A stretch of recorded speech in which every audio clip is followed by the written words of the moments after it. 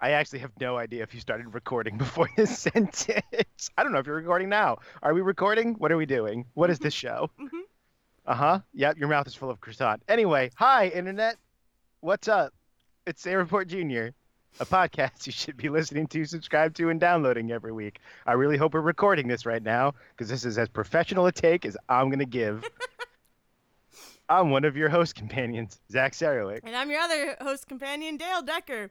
I kind of said go, but I I had thought you croissant said in that. my mouth. Yeah, I thought you did, but that was very much like that was like that scene in Wayne's World where they start counting down and then realize they're not supposed to say one and two when they do it, but Yes. then he accidentally says two anyway.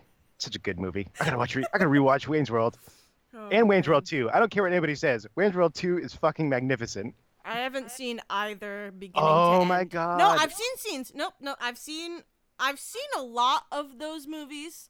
I just haven't sat down and watched it. So I feel like I've seen the whole movie, I mean, but I haven't seen the whole movie. like many SNL inspired films, they're very like sketch, like Yeah. scene to Oh scene yeah. based, and so like you can kind of just mix and match most of those scenes. Like there are through lines to both of them, but they're really just like how do we get from this scene that's like a 10-minute sketch to the next scene that's a 10-minute sketch. Exactly. And they're all very funny. I can't remember a part in either of those movies that I don't like, and that's because I haven't watched them in 2 years, and I refuse to go back and prove myself wrong. So, That's good. Um, I'm just happy you haven't called me out yet. I already forgot what I was going to call you out on, so it's okay. I mean, I could remind you. I don't remember. It's gone. I've flavored my Are rye you ready whiskey. for some podcast? There it was. That's Yep, what it was. you were gonna. You I totally almost said footballed. Comcast. We're not sponsored. You don't No, get to we're say not. that. You put orange juice in your rye whiskey. I did. Yeah. Actually, I think it's orange, peach, and mango. Whoa. Ooh, That fancy. sounds delicious, actually. It is when it's very clearly the juice coming out of it. But the problem is that at this point, I've hit about 50-50 or more of the rye whiskey part. And Beautiful. so you can definitely taste it through the juice. Yep. It's not as tasty anymore. I'm going to keep drinking it, though. I have a question. Yes. What is your glass choice of? Oh, right now, it's definitely our mug. Oh, thank God. Oh, thank God, because me too. It's not always the mug because I don't always do the dishes, but Thank it God. happened to be the Because mug. I was like, I'm gonna drink bourbon this episode, but I need to drink it out of the mug. I can't. It's It been- can't be anything else. Yeah, it's been a long week since last episode. Mhm. It's been 10,000 years since last week when we recorded our last episode. So I was like, I need this to be as comfortable a recording as Yep. possible. Yep, And that means the mug, and that means booze. I agree. Um, yeah, let's start here. I think this will be a relatively quick place to start. You saw Hobbs and Shaw this I weekend. did. I listened to Say Report. I heard Devin's take on it. It sounded a lot like some of the reviews and stuff I had been hearing. Mm. But now is when I sadly admit that despite the fact that I think they're wonderful for existing, I have never sat down and watched a Fast and Furious movie. The closest I came was about 2 years ago. Was still living in New Mexico. I had come back to Rhode Island to visit for like the holidays or something. Mm-hmm. I was at my then girlfriend's house, and her friend, who I had just met, was this is actually, if anybody's heard Devin's infamous we were at Dave and Buster's and he just broke out in the Few Good Men speech for a good 15 minutes Oh, you mean conversation Tuesday? story. Yes. Sorry. Um Love you, Devin. Sorry. it's all the same. It's all that same trip.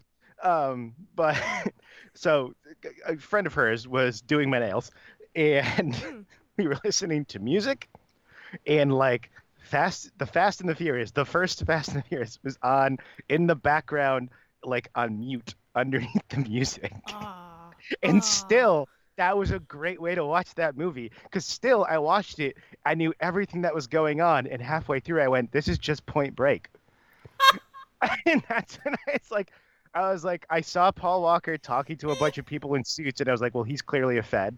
Oh my god. And then I was like, well, clearly he's infiltrated this group of criminals with their street racing, and it just like this is Point Break. That's what this story is. But family, Zach. Family. Uh-huh. And Family. Keanu and Patrick Swayze were family, which is why Keanu couldn't shoot Patrick Swayze and instead just screams at the sky while he unloads his gun. One of the best scenes of acting Keanu Reeves has ever given. So, Vaya con Dios, bruh. oh Whatever it man. is. So, Oh, man, I freaking so yeah. love So I Point have never Break. sat down. Can we just I have talk never about sat Point down and watched. I've watched Point Break, if that helps. So I've seen a Fast and the Furious movie, but Ow. I've not sat down and watched any of them like all the way through. But I love that they exist. I have never like looked at that franchise and gone, why? Instead, I'm like, oh, thank God, another one. Because every time another one comes out, I picture a weird weekend where I just get really drunk and I just don't do anything but watch Fast and the Furious movies. And You the never do. But I know, because at some point they have to stop. This isn't like the weekend I got really drunk and watched all of the Friday the 13th movies. I need an end point. I can't do that and then another one comes out. They need to end.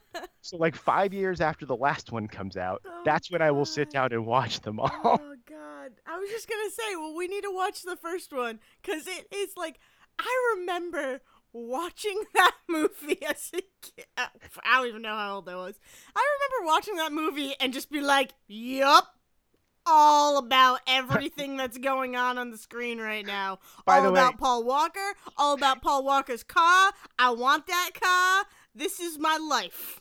Even on mute, I looked at the one guy and went, that's the one that dies halfway through this movie in a very dramatic fashion. I called it. I called it the second I mean, saw yeah, him on screen.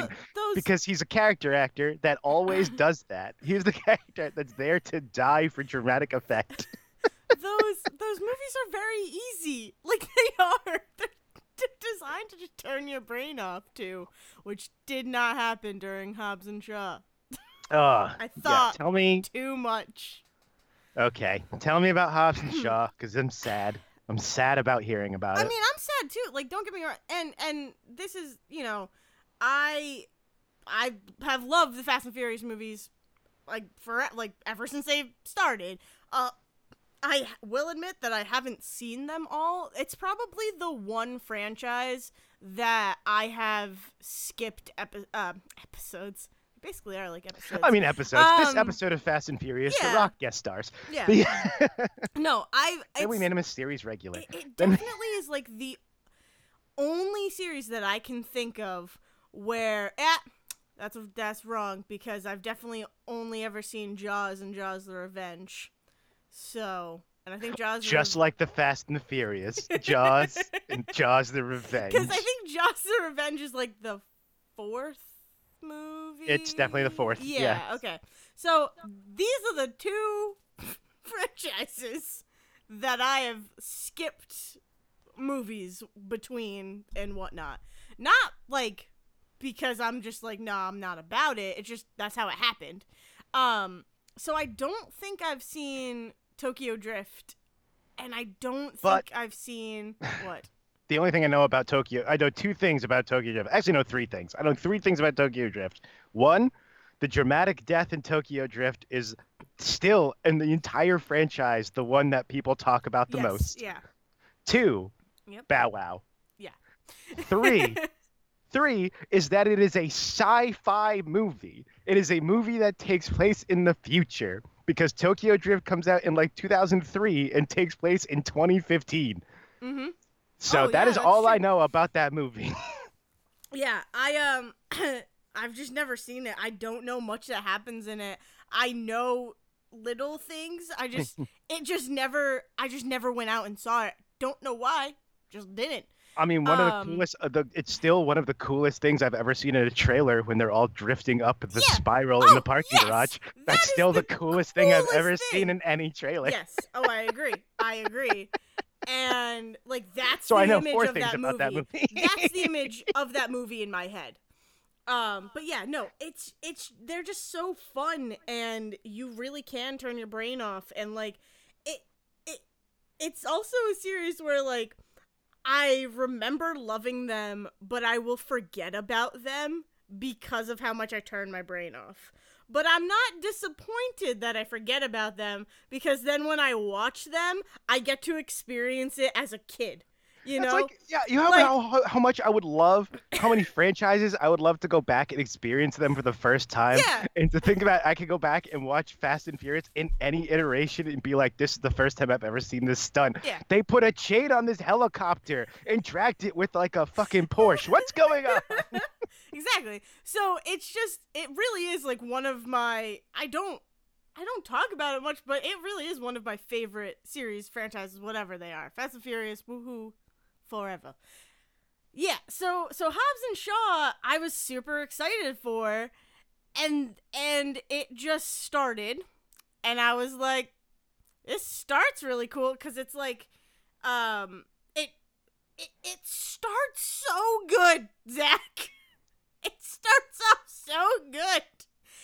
There's freaking a badass action sequence, and Idris Elba is there, and it's just incredible. It's so good. And it's like, I've seen this before. Where have I seen this before? Oh, Mission Impossible 2.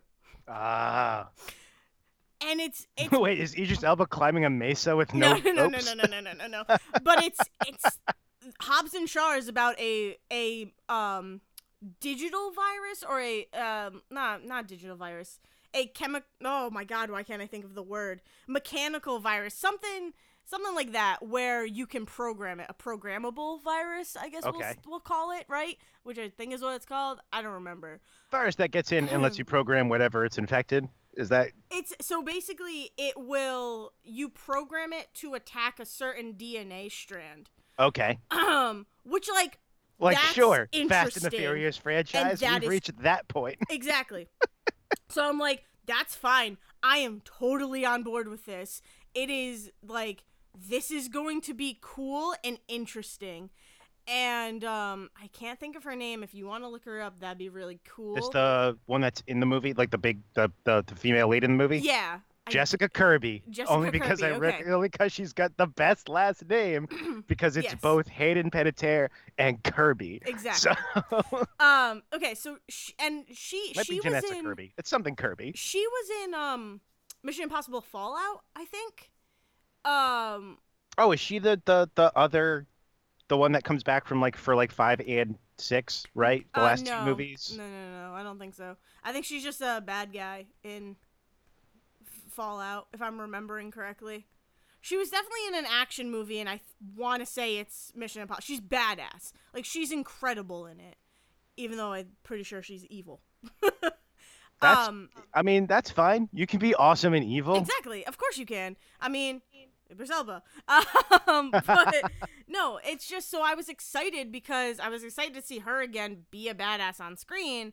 And so it starts off where they're trying to protect Vanessa Kirby. Sorry, I knew Vanessa? there was Vanessa Kirby. Was she Anyway, in Mission Impossible Fallout?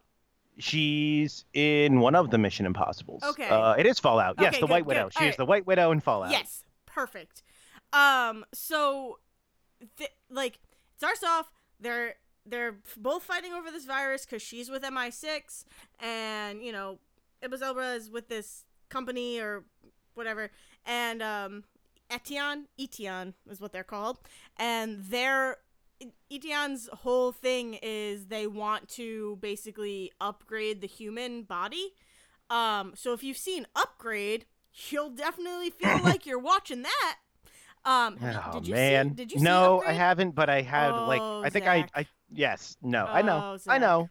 I was We I was gotta- in New Mexico at the time. It wasn't easy for me to see it. No, okay? that's fine. I know. Hey, I'm not judging you. I'm just saying we need to watch Yes, it. I didn't not watch it because it didn't look interesting. Yeah, Let no, me put it that's that way. fine. Good. Because that would probably hurt my heart. No, so, I mean, Upgrade, you kind of get it. It's an upgrade happens. It's the dangers with of upgrading the human Yeah, body. Exactly. So the whole time I'm watching this movie, I'm like, oh, okay, it's got elements of Upgrade. I'm down again with this. Like, I'm excited to see where this goes and how freaking Hobbs and Shaw, Jason Statham, and The Rock are gonna handle a virus, a Two of the most programmable virus. Two of, by the Like- way, the funniest, like, most charismatic dudes. Jason Statham does not look like he should be charismatic. He should Oh, not. The guy looks like He's fucking. incredible. The guy looks like someone shoved his face into a rock. Not to be insulting, and also not The Rock, though it does kind of look like someone shoved his face into The Rock's chest. Jason Statham is a perfectly fine-looking dude. Not classically handsome by movie standards, but he has always gotten by being a guy that can look really angry, but just say off-the-wall shit and make it fucking hilarious. I mean, I've always thought he was attractive. Crank is and, like, Crank is movie- still like Crank is still one of the best movies I've ever seen, and I only saw it once in the $2 theater, and it's beautiful. still one That's of the best incredible. movies I have ever watched because, like, it's fucking bonkers. Oh, I'm sorry. The Mechanic. Have you ever seen The Mechanic? No, but I have seen not Payback with Mel Gibson, but this one that he did that was the same character based on the books, where he like dressed as a priest in one scene and a cowboy in another, and I think J-Lo is in the movie with him. Oh, God. Fuck, what movie is? I forget what movie it is. this? But it's great because it's Yeah. just Jason Statham doing like being- weird accents yeah. half the movie. I love him, and like he's one of. I mean, I love the movie Spy, but he is one of the best parts of Spy. Like he's just. I think he's so Right. charismatic, and he's action movie hot. Like action Right, like movie Spy is perfect. Spy is perfect because you get Jason Statham because you want someone who looks like an angry badass Yeah. but can sell comedy at the same time. Exactly. Yeah. Exactly. And The Rock is just the fucking Rock. The Rock can Yeah. do whatever the fuck he wants at this point, apparently. Yeah. Because he can make it work. Oh, of course. And it's so it starts off like I'm excited. I'm ready for this movie to happen. And then basically I don't know how far Devin yeah. He left like a lot of it to you. Yeah, So okay, however good. much That's what I you want to thought. go into. So it starts and it basically is MI6 and Etienne are fighting over the virus, and so her name I think is Hallie or Helly or Holly. I'm gonna get to that. The problem is I'm gonna that get Jason to Statham that. is saying it half the movie, which means his accent is distorting the. Well, it's not Name? just that, Zach. It's not just that. It's also like, so yeah, whatever. So Vanessa Kirby infects herself with the virus to save it, right? Then everybody thinks she has gone rogue because Idris Elba is basically like, you got a rogue, whatever. He like impersonates an MI6 person and says that she goes rogue. So now it's a hunt to find her because she has the virus and all of that, but she was just trying to save it. Enter this really cool cut between The Rock waking up and Jason Statham, right? And like their entire day routine. And then them finding out that they're gonna have to work with each other. So like that's the next part of the movie, and it's great. Like it's great like juxtaposition. It's a split screen. It's cool and it's very campy. And I'm like, okay, cool. This is the amount of camp I want in this. But then the movie continues to just be and then the movie happens. and then the movie happens, and they meet each other, and that's where it kind of starts going downhill for me, because I get that you guys hate each other. I do. The scenes go on too long, and it's the Deadpool 2 director, right? So Yes. So Yes. Devin mentioned this, Yeah, and the we second talked he about said that, I immediately started thinking about your problems with Deadpool 2, and I went, oh, that makes sense, actually. Mhm. That makes sense, because your biggest complaint about Deadpool 2 was that they would come up with a joke, and then they wouldn't let the joke go yeah.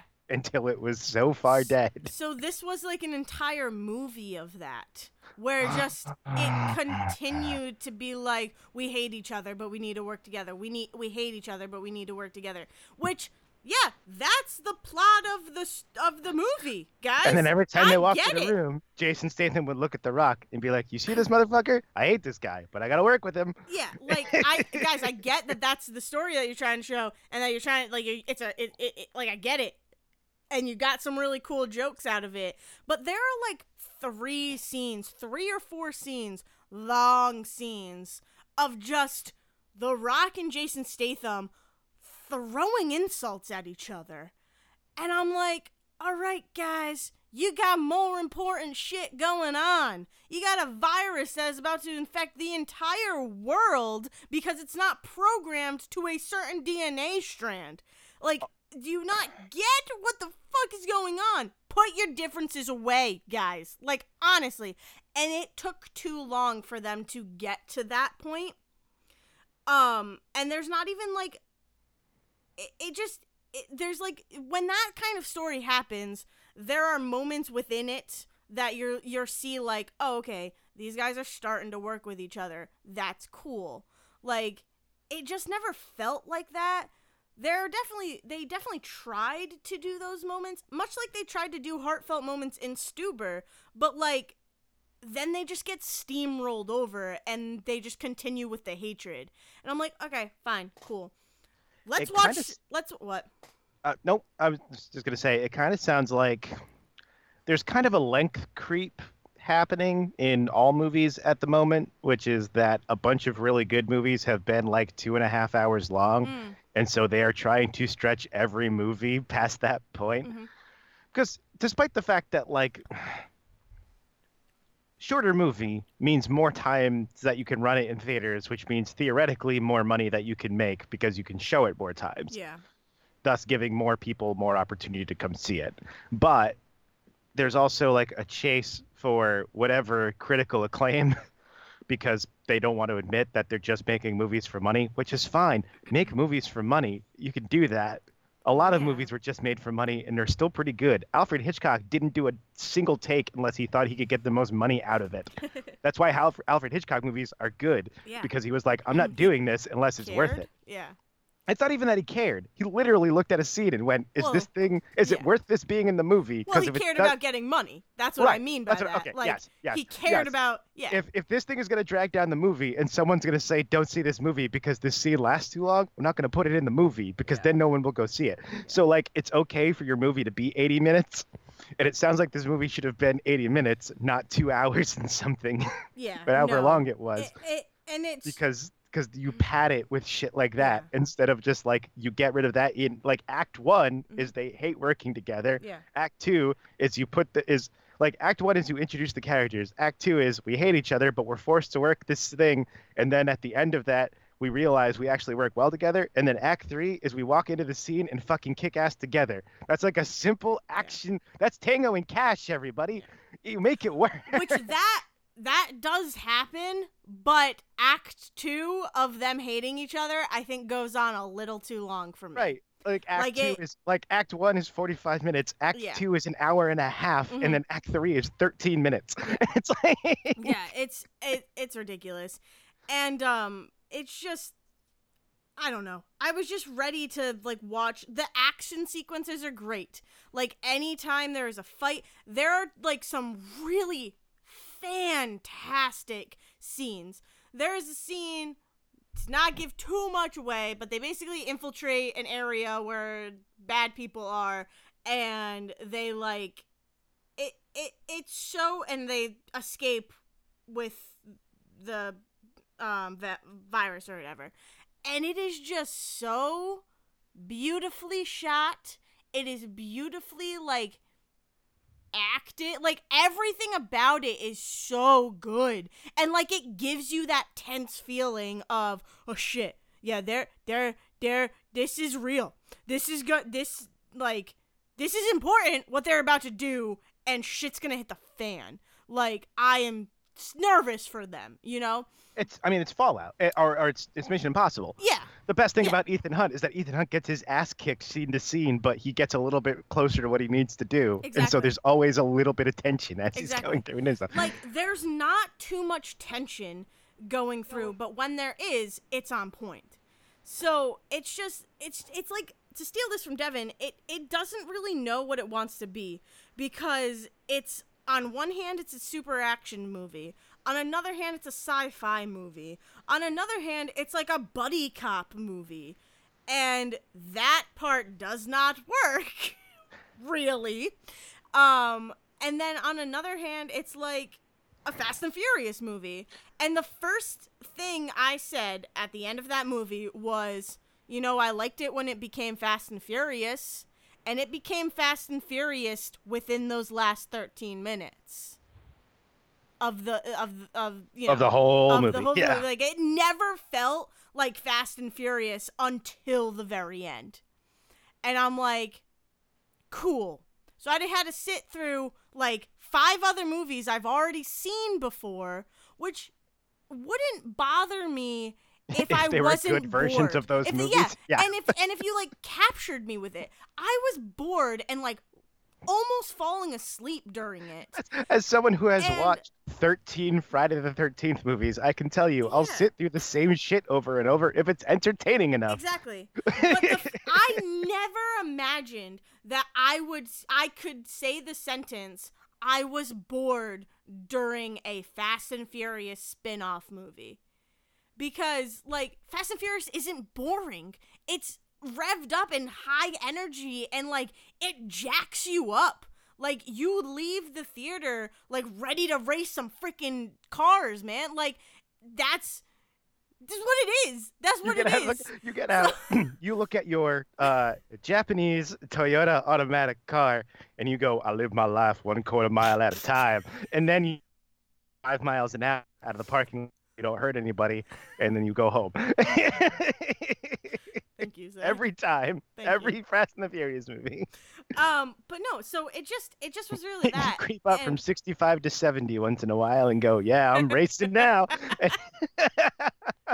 Jesus. The other like real issue I had was, and it was distracting, was Vanessa Kirby. Usage, I guess. 'Cause she was very much just a prop. And she was very much only Shaw's sister. So that The Rock could hit on her and Jason Statham could be mad about it, Yeah. basically. And so they could take the equation of both of them hitting on her out. You know? Because, like, that would have been too much. No, we don't live in a world where 2 men fight over a woman as a Yeah. trophy anymore. We instead live in a world where 1 man treats a woman as a trophy Yes. and the other man is indignant about it. But the real part that, like, hit me weird, and I don't know why. Maybe it was because I was already thinking too much about the movie, so I was just, like, looking for things. But there is first of all, like I said, I was super excited to see her because I was ready for some badass sequences with her. But she only gets a few moments of badassness. And like I said, those are some of the most fantastic parts of the movie because it's showing, like, yeah, I'm good. I can do this, you know? About all of Like- this bickering you 2 are doing, you Yeah. could just let Vanessa Kirby, like, save herself because she's clearly capable Yeah. of just But walking out of this she situation on her also own. understands that she needs fucking help. Like, she's not so high and mighty that she's not, like, that she's, hey, no, I'm done. There is one moment where she's like, you 2 can't work with each other. I'm out. And then The Rock presents her a piece of evidence, and she's like, okay, no, I do need this, so I am going to stick with you. Well, And it's damn my it. brother. So there is that moment where she like calls them on their shit, but then realizes that they have information that she needs, and it would take her longer to get if she wasn't working with them, you know? But is So- there a scene after all of the Fast and Furious movies had no women whatsoever where like Valkyrie and Pepper Potts and the Wasp and Denai Guerrera and No. Shuri all show up No. and Captain Marvel lands and they're like, look No. at how great we are with women even though we've never shown a woman before on screen? No.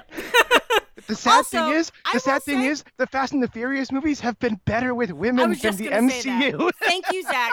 thank you for like not even seeing the movies and understanding that, because I was literally just going to say that the women of Fast and Furious are incredible, and like they're just as bad. Like, no, even I totally understand. Oh, sorry. This is We're just gonna keep talking over each other. Yeah.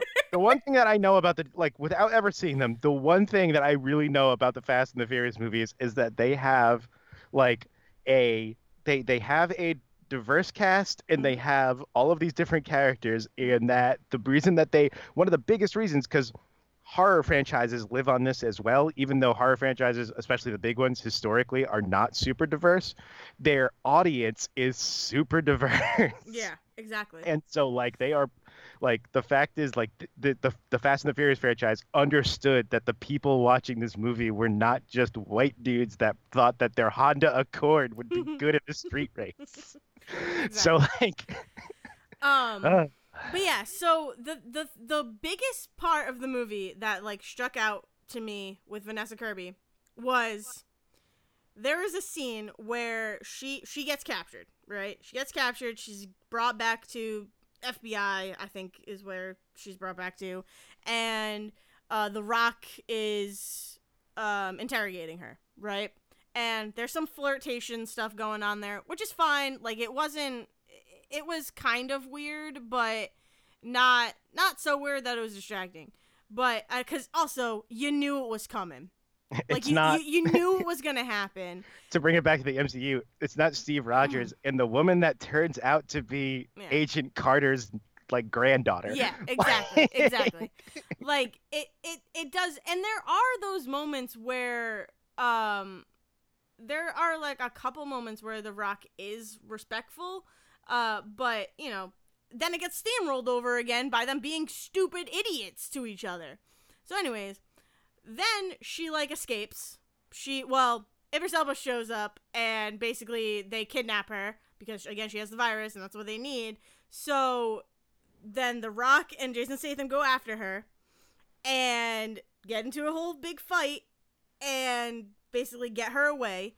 And she is running away, and Jason Statham has gotten a car, right? Finally, he's gotten a car. No, they've had cars the whole time.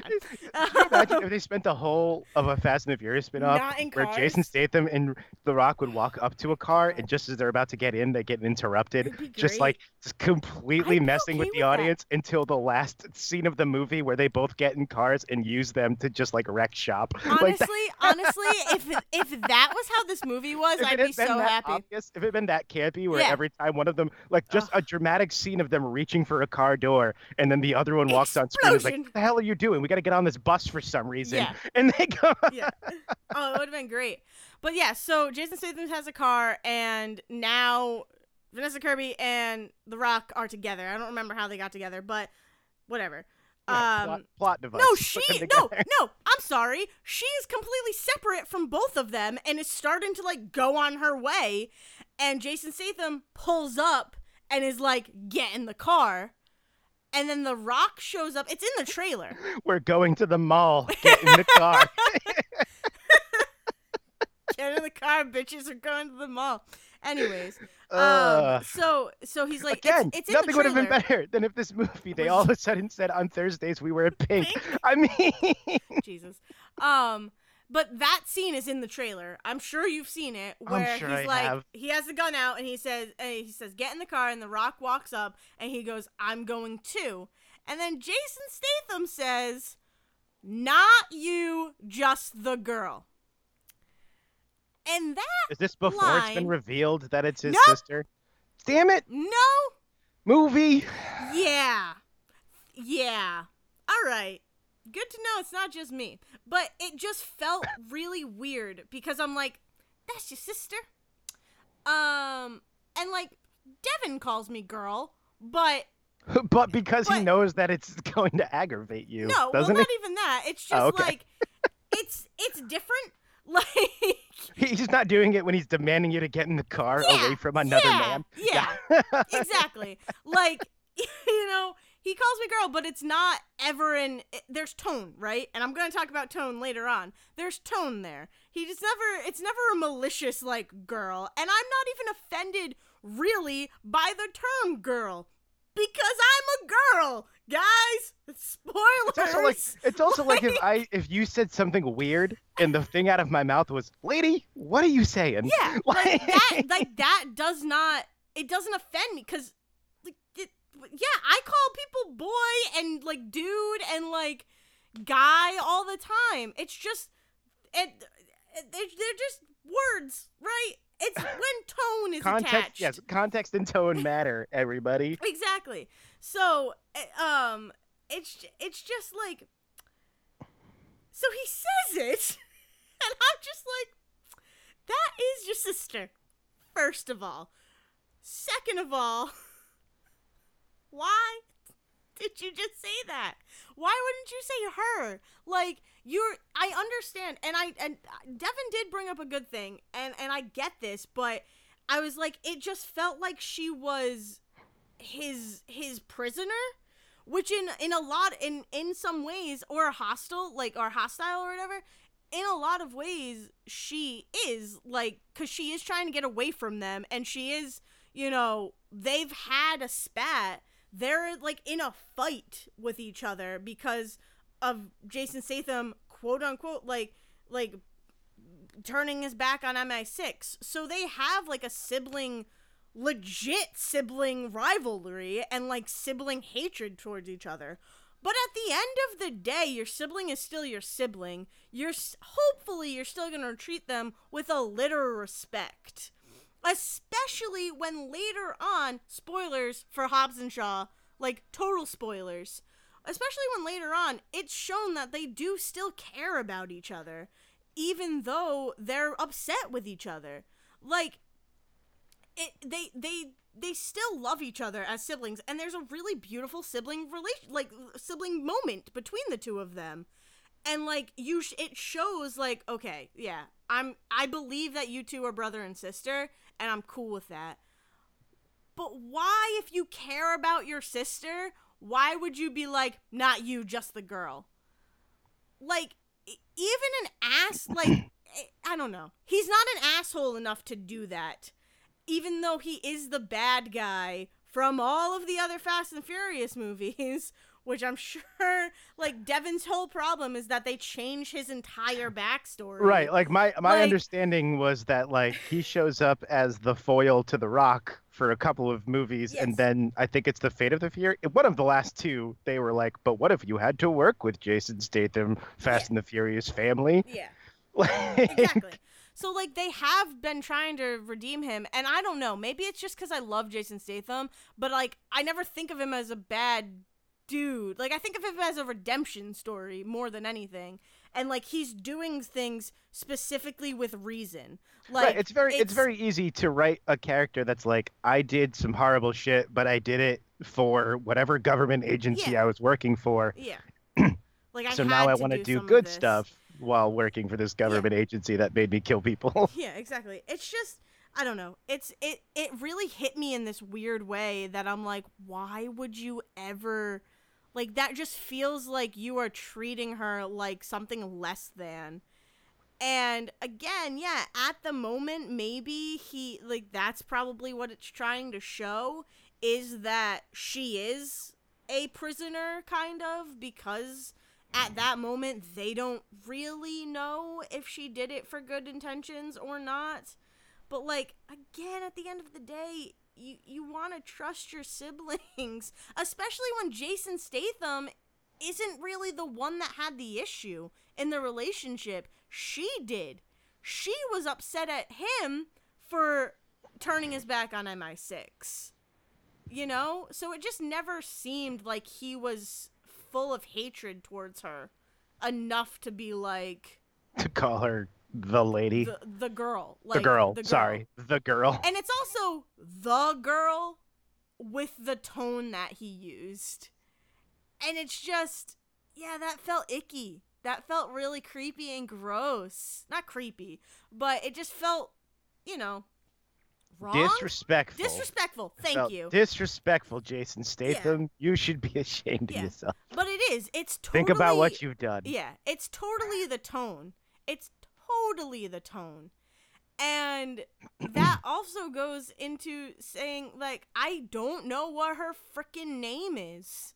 Because she really is just a prop device.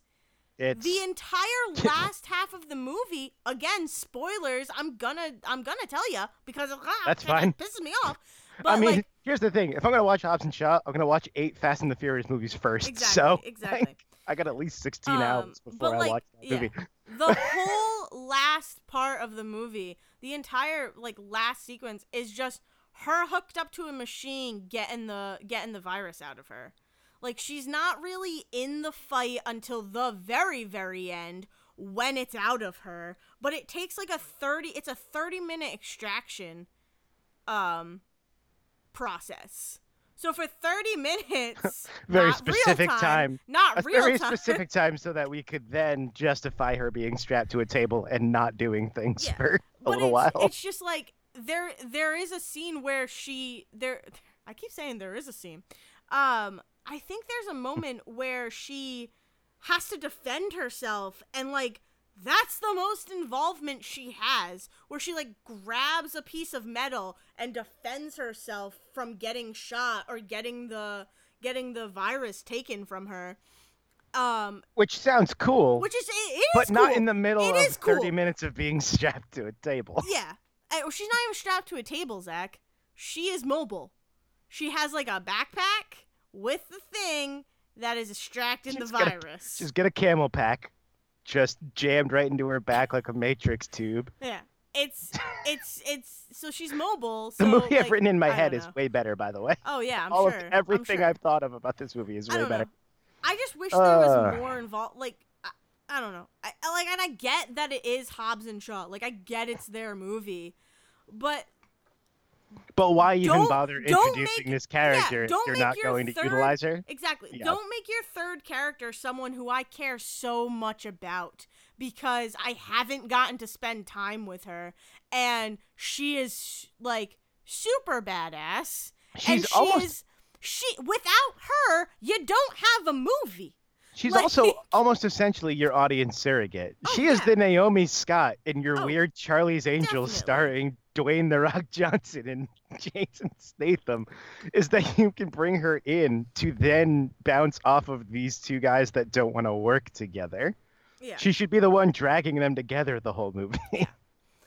It's just, I don't know. It was weird. And then from that moment, I'm like, you're going to need a big moment between Jason Statham and her and Vanessa Kirby to make me be okay with the fact that they're siblings. And it happens. I will give it all the credit in the world that this movie and this franchise does really do good stuff with family and chosen That's the whole family thing. And it's Quarter Mile at a Time thing. and family, the only two things I know. Exactly. I have said that about 8 different things with this movie. The only thing I know about this movie: Quarter Mile at a Time and family, and also 8 other things. You know more. I think you've seen them. No. Cultural osmosis. Oh, of course. Yeah, cultural osmosis of the Fast and Furious franchise. But that One American Dad episode where they found the script. Oh God. But there's a really nice brother-sister moment between Jason Statham and Vanessa Kirby, and there's a really nice brother-brother moment between The Rock and his brother and his family. Right, that all looks so cool in the trailer, and it's just no one is talking about that scene, which makes me concerned that it doesn't pay off. Because it's incredible, Zach. The entire last half of the movie, not even half, the third act of the movie is incredible.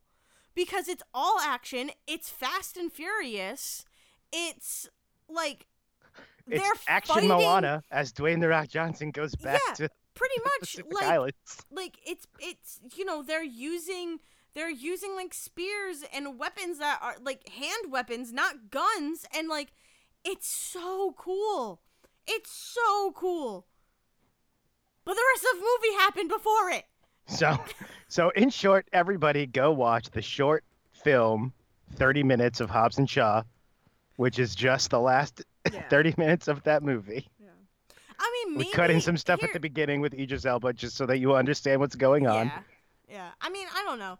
I think people should go see it because I want more Fast and Furious spin-offs and more Fast and Furious movies. Right, because that's a concern. First So- off, there's more Fast and Furious movies. Like, there's no concern of mine that more Fast and Furious movies are coming. But I'm concerned that they're going to pull that this was their Solo, a Star Wars Yeah. story moment where they tried to do a spin-off and it doesn't quite work and we don't get another one. Yeah. Like, I want them to keep trying this shit. Yeah. Oh yeah. I want more stuff Of with course. that dude that looks like Paul Walker's kid from Tokyo Drift. That's not really, but everybody was like, "Oh, it takes place in 2015. It must be Paul Walker's son." I want that shit. Give me more about him or Bow Wow or Yeah. something. Yeah. I don't know.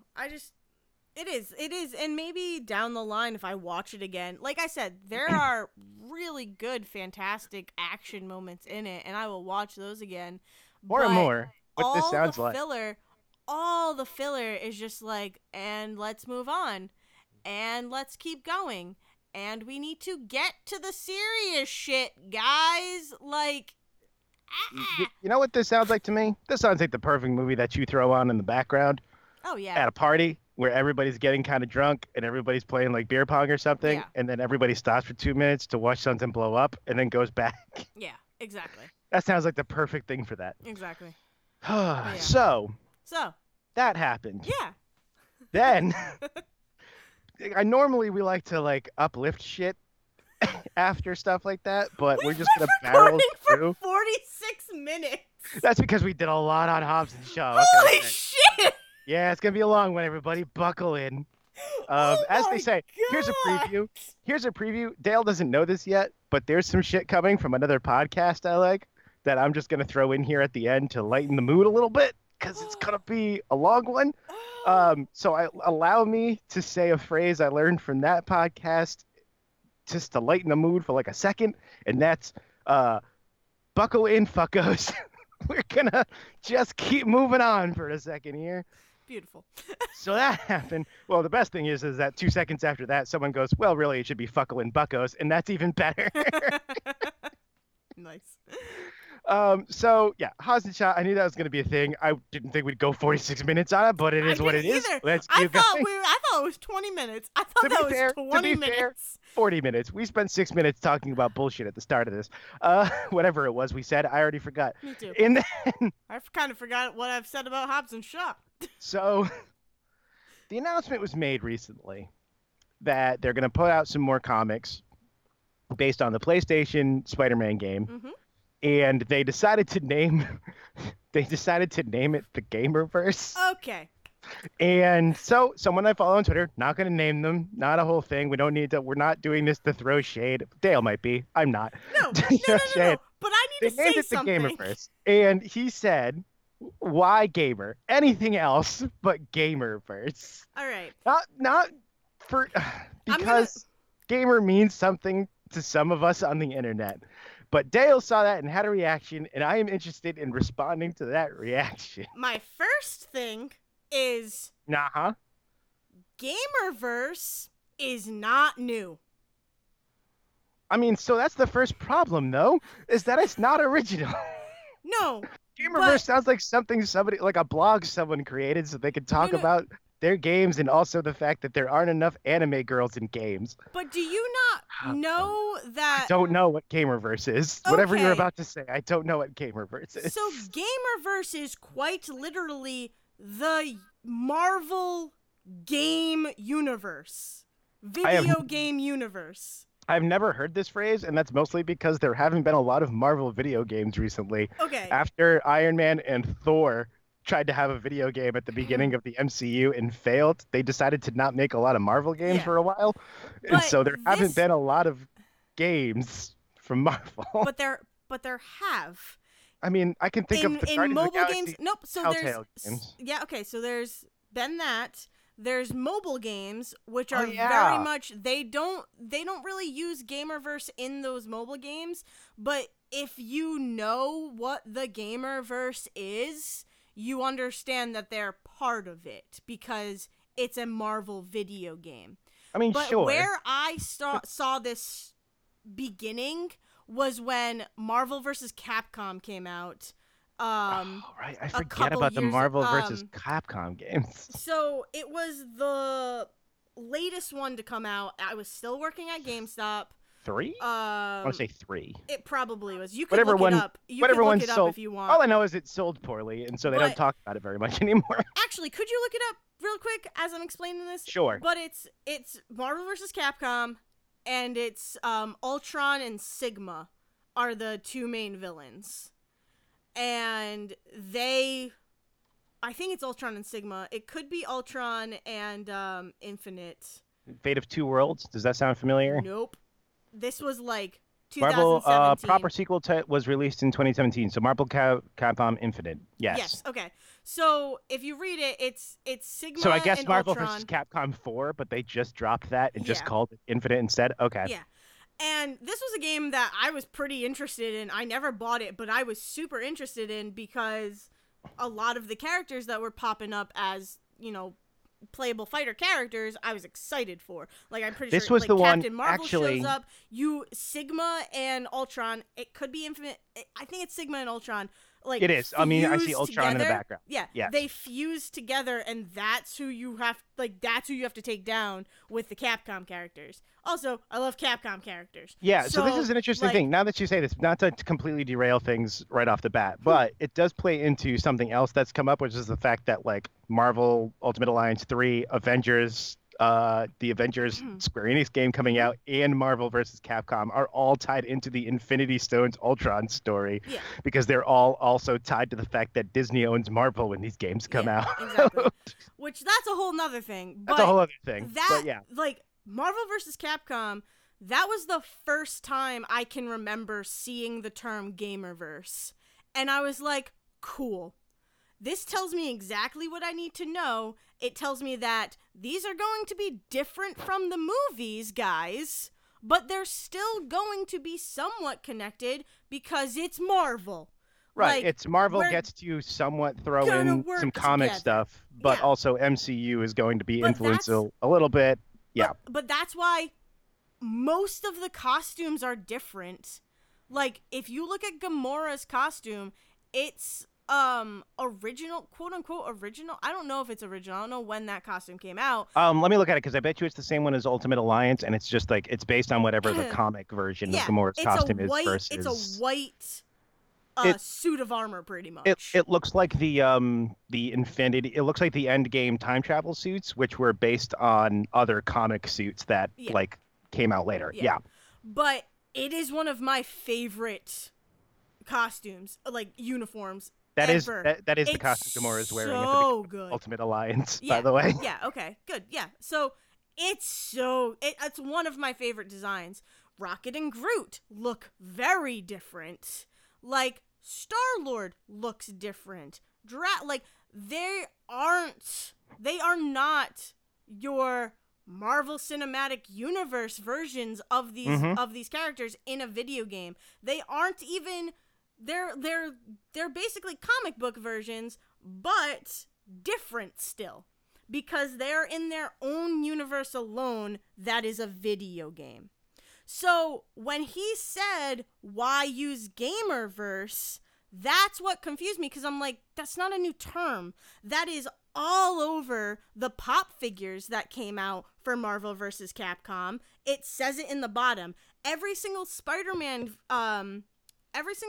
pop figure that came out when PS4 Spider-Man came out specifically has Gamerverse on it to tell you that no, this is not from the movies, And even there's action figures. The Marvel Legends figures have it plastered on them. So it's not new. Like, that's what I didn't understand about that tweet. I think that might be okay. So first off, I won't lie. I've never heard that word before. Before this announcement came out for the Spider-Man comics, I have never heard the word gamer. But that then is again, incredibly weird I've to me. never paid attention to any mobile Marvel games, and I definitely didn't pay much attention to Capcom, Marvel versus Capcom, because the big story about Capcom versus Marvel is that the last game kind of fell on its face, and so like no one talks about them enough in the like gaming. Like, let's put it this way: EVO, one of the biggest fighting game tournaments, is going on this year and last year, and neither of those tournaments has featured Marvel versus Capcom. A thing that was Marvel versus Capcom 3. I thought it was 2, but I guess it's 3 and now 4. But whatever the last Marvel versus Capcom was a staple of this tournament for years. And then the newest one came out and it got dropped off because it was not good. So I think it's just the fact that for the last like few years, no one has talked about Marvel video games very much. So I had no idea that was like the term that they were using for that. And that's I mean, I've seen. Like I've definitely seen that. Plus, also, you don't pay attention as much as I do to collectible things. That's also true. That is very true. I am definitely more tapped into the pop figure world, the Marvel Legends world. I don't love that I am, but I am, because I'm a sucker when it comes to that kind of shit. But it really like surprises me that you've never even heard it. No, before. Because here's the other thing, and like Dale. It surprises me that guy hasn't heard of it before. Especially because he's a Magic the Gathering person as well. But he might have, and he still could have an issue with it, which is fine. I mean, that's also true. But no, here's the other thing. And I'm gonna tell you this right now. I don't know if you know this, but pop figures are in specific circles not very popular. Funko Pop is considered like the absolute worst of capitalism in a lot of things. Oh, of course. And so there's a lot of people that might not know that term because they specifically go out of their way to ignore things like Funko Pop. Yeah. And so like if that's the term that's being thrown around in collectible circles, there's a lot of people who are like, I don't want to get into collectibles because they're the worst. And so they've just again never heard the term before. Yeah. And there's a good chance that this is legitimately the first time either of us had heard that term. Yeah, and it actually could have stemmed from marketing too. Like it could have just been like, hey, we need to separate ourselves from our ever-growing MCU. No, I understand exactly where it came from. But I get where you're coming from too. Like I understand that people don't like pop figures, and I understand that. But it's just it struck me as so weird to see that because of how tapped in. Not even tapped in. I wouldn't even say I'm super tapped into it, but it's like how much I see Gamerverse.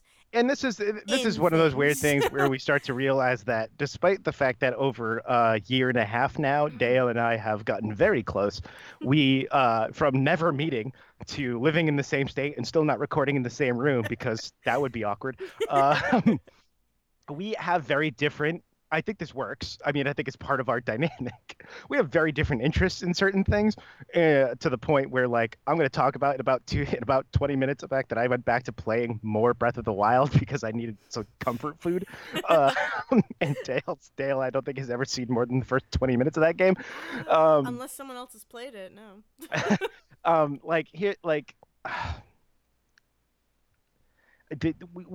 We have these different spheres. Twitter is weird.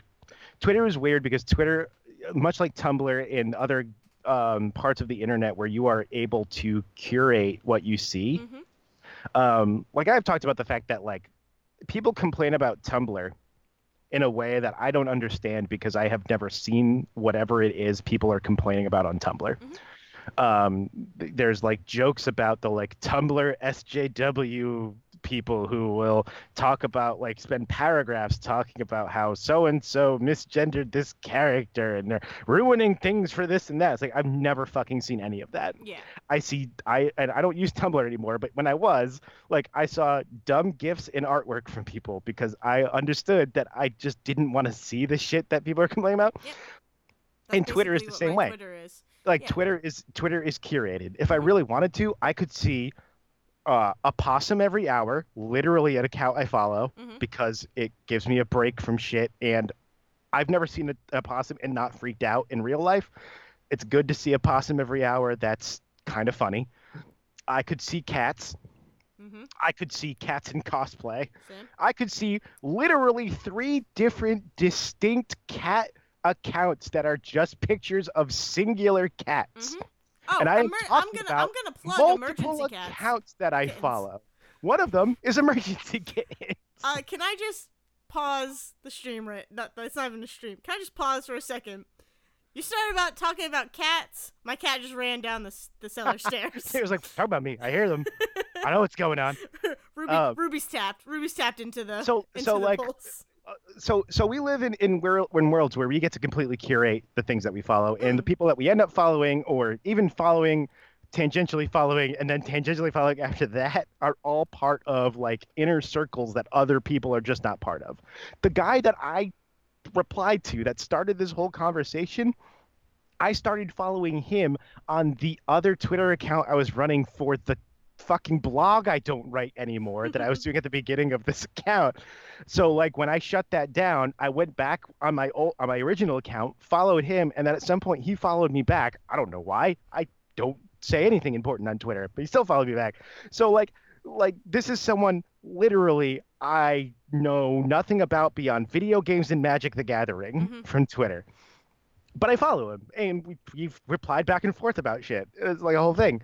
So like you end up creating these weird bubbles on Twitter of just like games people or collectibles people, or I mean, there's like a book Twitter of people who just like follow like authors and book clubs and shit I've never been a part of, but I've got like one or two people that talk about it sometimes. And there's like film Twitter of all the different film blogs and websites and stuff where they all kind of connect. I follow some critics from there, and you've seen that one before. Like, it's like high school again, where like I was never part of a singular crowd, but like I dip into one or the other once in a while. And so like that all comes in. And so like that tweet comes out, and like I've never heard the word gamerverse before, and the two of us on the just like game Twitter level of access look at that and be like, fucking gamer, why would we ever want the word gamer connected to fucking anything good? Like Spider-Man, even so, a game that you and I love, I don't think I have ever talked to you about the fact that there's like an entire part of games and socialist Twitter that looks at Spider-Man PS4 and is like, why is Spidey good with the cops? And Spidey's just a cop in this game. Because I know that that's not a conversation we need to have. Yeah. I don't think it's not going to change anything. The game is still fine the way it is. It has nothing to do with the way that I think about like cops in the real world. But yeah, it's kind of funny that half of that game is spent setting up a surveillance system for the NYPD of all people. Yeah. But like, again, a conversation we've never had, because we don't have to have that conversation. I've had that conversation with this specific dude that I replied to. So like, we look at the word gamer actually has a connotation for us that it doesn't have for other people. That's where I was gonna go into after that. Yes. Is that I don't see. Here's the thing. I know that there are negative connotations about gamer and gamers in general. Like I'm not blind to the world.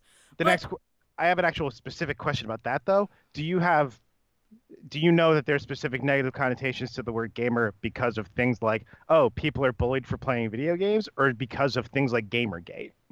And the people who are gamers are also misogynistic, racist assholes. Well, I know both. Okay. And it's here's the thing. You have brought in the side of Gamergate the second half of that. The second half of that. I grew up, quote unquote. Like, I learned the connotations through people get bullied for games, but I never even saw that. Like, I've never been in that realm where like I get made fun. I mean, I get made fun of by older people who don't play video games, and I'm fine with it. Like, I don't care. You don't get it. Like, I'm not gonna fault someone who is of an older generation giving me crap for playing video games. I really am not, because and what's really interesting give them crap about stuff. All right, and what's really interesting about that is that one of those feeds into the other in a way that has created a bad cycle of shit. Yeah. Well, so and maybe this will work, but the thing with me and gamer is that the way I view that term is on a like literal level, in that I am a person who plays video games, therefore I am a gamer. But I don't use the term gamer to describe myself, because I just don't. Like, but it's not because I don't want to. It's just that I I play video games. Anybody who knows me knows that I play video games. But I have been called a gamer by my boss will talk to us about video games, and he's like, yeah, and he'll call us gamers, and I'm fine with it. Like, cause that's what we are. This Like, this is where we get into the context, context exactly. and intention also, mean something. Yeah. There's no malicious intent when my boss calls us gamers. There really isn't. Right. And or even just like, you know, if a grandparent or something, like someone, you know, who don't play the new games now and aren't in that gamer world, I'm not gonna get offended. Like, I'm just not. I'm not a very easily offendable person anyways. But where it crosses the line is for me, and it's gonna be different, but for me is the term gamer girl. And but again, that has specific connotations to it and specific intent to it when someone says that phrase. Yes. But I have definitely seen more negative stuff about gamer girls and all of that. But it's also, I feel like the term gamer didn't start with malicious intent. I think it started as a way to be like, this group of people are gamers. This group of people are bikers. This group of people are runners. Like, it's literally what this group of people are. Dale, I love the pureness of that intention. I do. And you're not wrong. You're not wrong. And in fact, like, there have been situations where I have described myself as a gamer. I'm pretty sure I've done it on this podcast. But I would never. Okay, let's see how I want to start. I understand that there are certain times that it can be misconstrued as bad or anything like that. But the only other thing I was going to say is that the reason why I think gamer girl hits me more, and again, it doesn't even hit me that more because I don't refer to myself as a gamer girl. I don't think anyone would ever refer to me as a gamer girl. Most people don't refer to themselves as gamer girls. Some people are reclaiming it now, but that's because it started as a negative thing. That's what I was going to say, is that that term specifically started as a malicious intent to fucking separate females in the video game world. And that I'm not about, because it was all about separation, which, go fuck yourself. Second of all, and second of all, it was a way to over-sexualize females who play video games, and freaking just put females on just a pedestal to be gawked at. Like, and, you know, that's shit. That's bullshit. It's happened. It was built from malicious intent. So, of course, that one has the evil, the negative connotation. And yeah, people have been reclaiming it, which all the more power to you. But for me, and I would love to hear, I want to know and understand, but for me, gamer has never been that.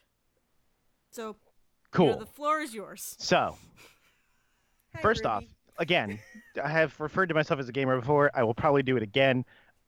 The biggest difference I can think of, and I don't know how to say this in like verbally as opposed to writing it out, I never refer to myself as a gamer with a capital G, which is the way that it's like referred to online when we tweet about it. So I know that I've told you the very quick and dirty version of Gamergate. I'm going to try and do it even fucking faster on this podcast, but this is where a lot of it comes from, because yes, you're right. A lot of people describe themselves as gamers and still do in all of this stuff without any negative connotation. It was just, this is the thing I do. It's my main hobby. I would like literally my two main hobbies are video games and podcasts. And because I actually make a podcast, I get to call myself a gamer podcaster, except for the fact that I don't make a podcast about video games, except for the 51% of the time that I talk about video games on this show.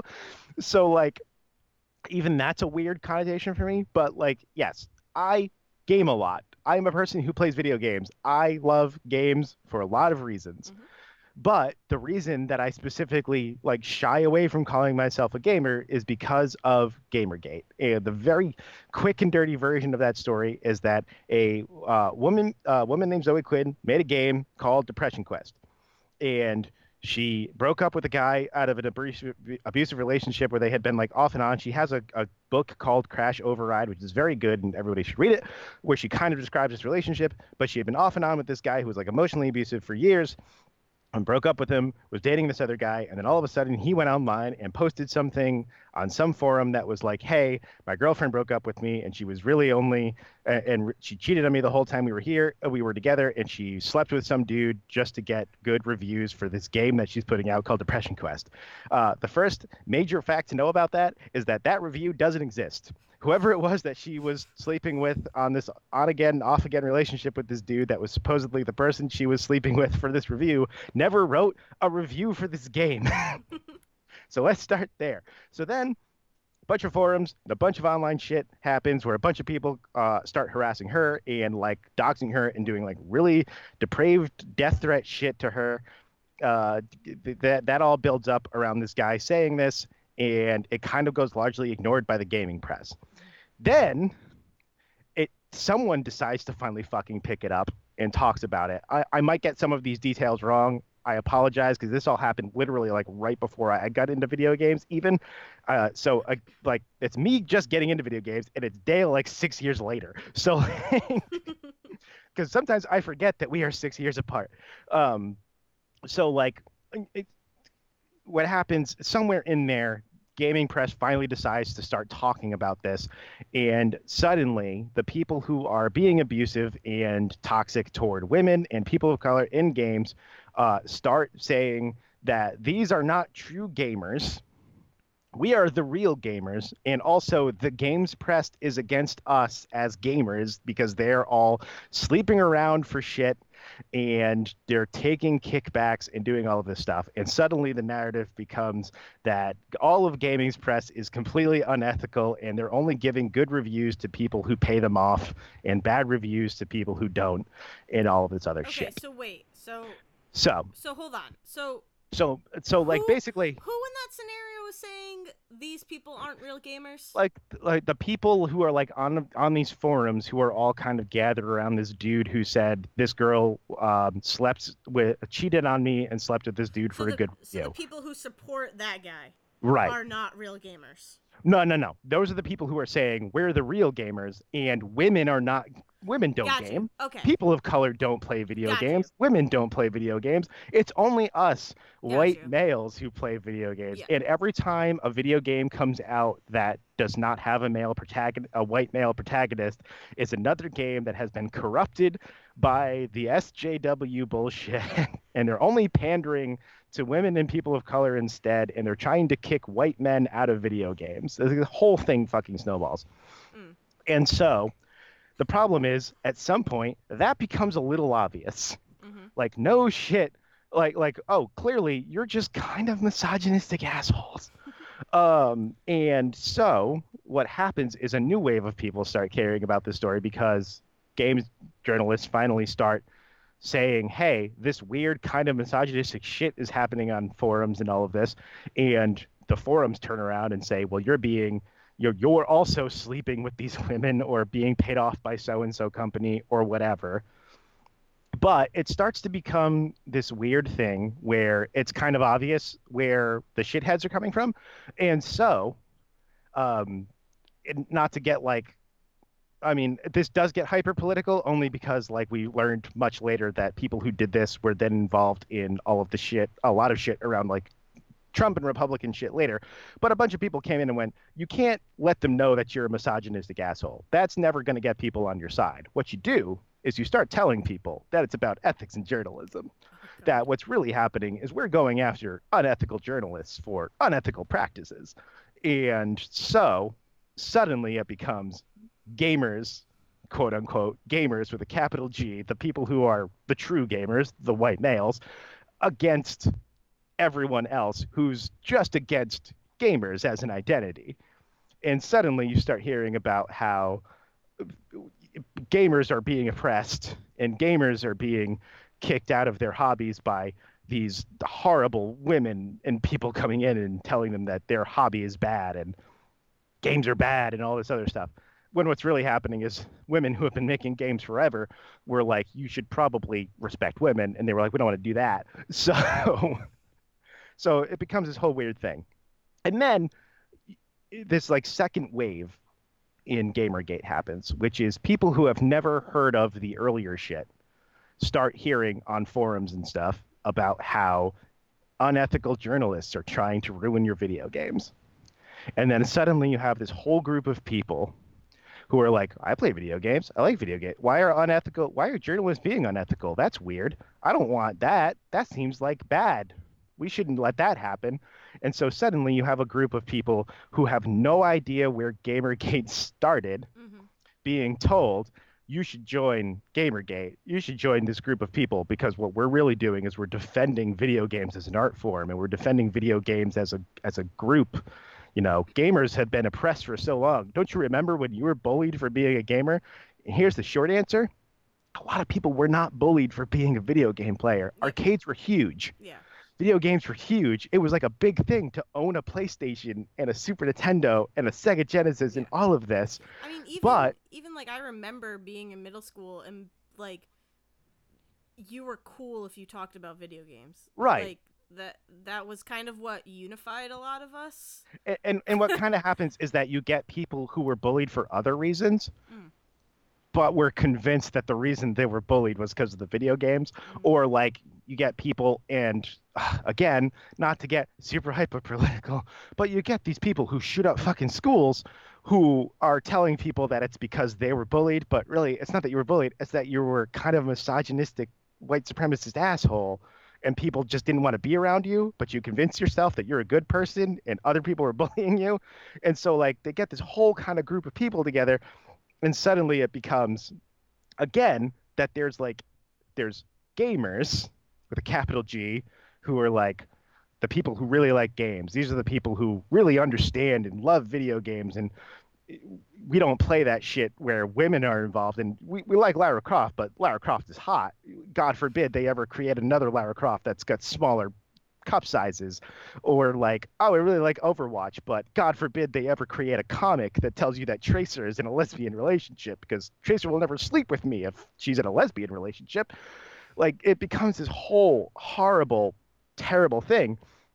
And so and it becomes a thing where people are literally creating on their Twitter accounts and on forums and stuff where it's like gamers are this, and everyone else, despite what they will tell you, are not really gamers. And so when you have the people who have either came up through that abuse or came up seeing all of that shit happening, or have come up trying to understand that, people like me who, like, again, I didn't know any of this when I got in. Like, when I played Fallout 3, I didn't know any of this was happening. But Fallout 3 is the game that got me into video games. And then later on, I learned about this. But I tried, like, I've tried to learn it because it's important. Because I've noticed every time they do things like, there was Ultimate Alliance came out, and someone literally put out a review of Ultimate Alliance talking about how it's a good video game because the women are voluptuous. Yep. Yeah. I saw that. Right. So like shit like that.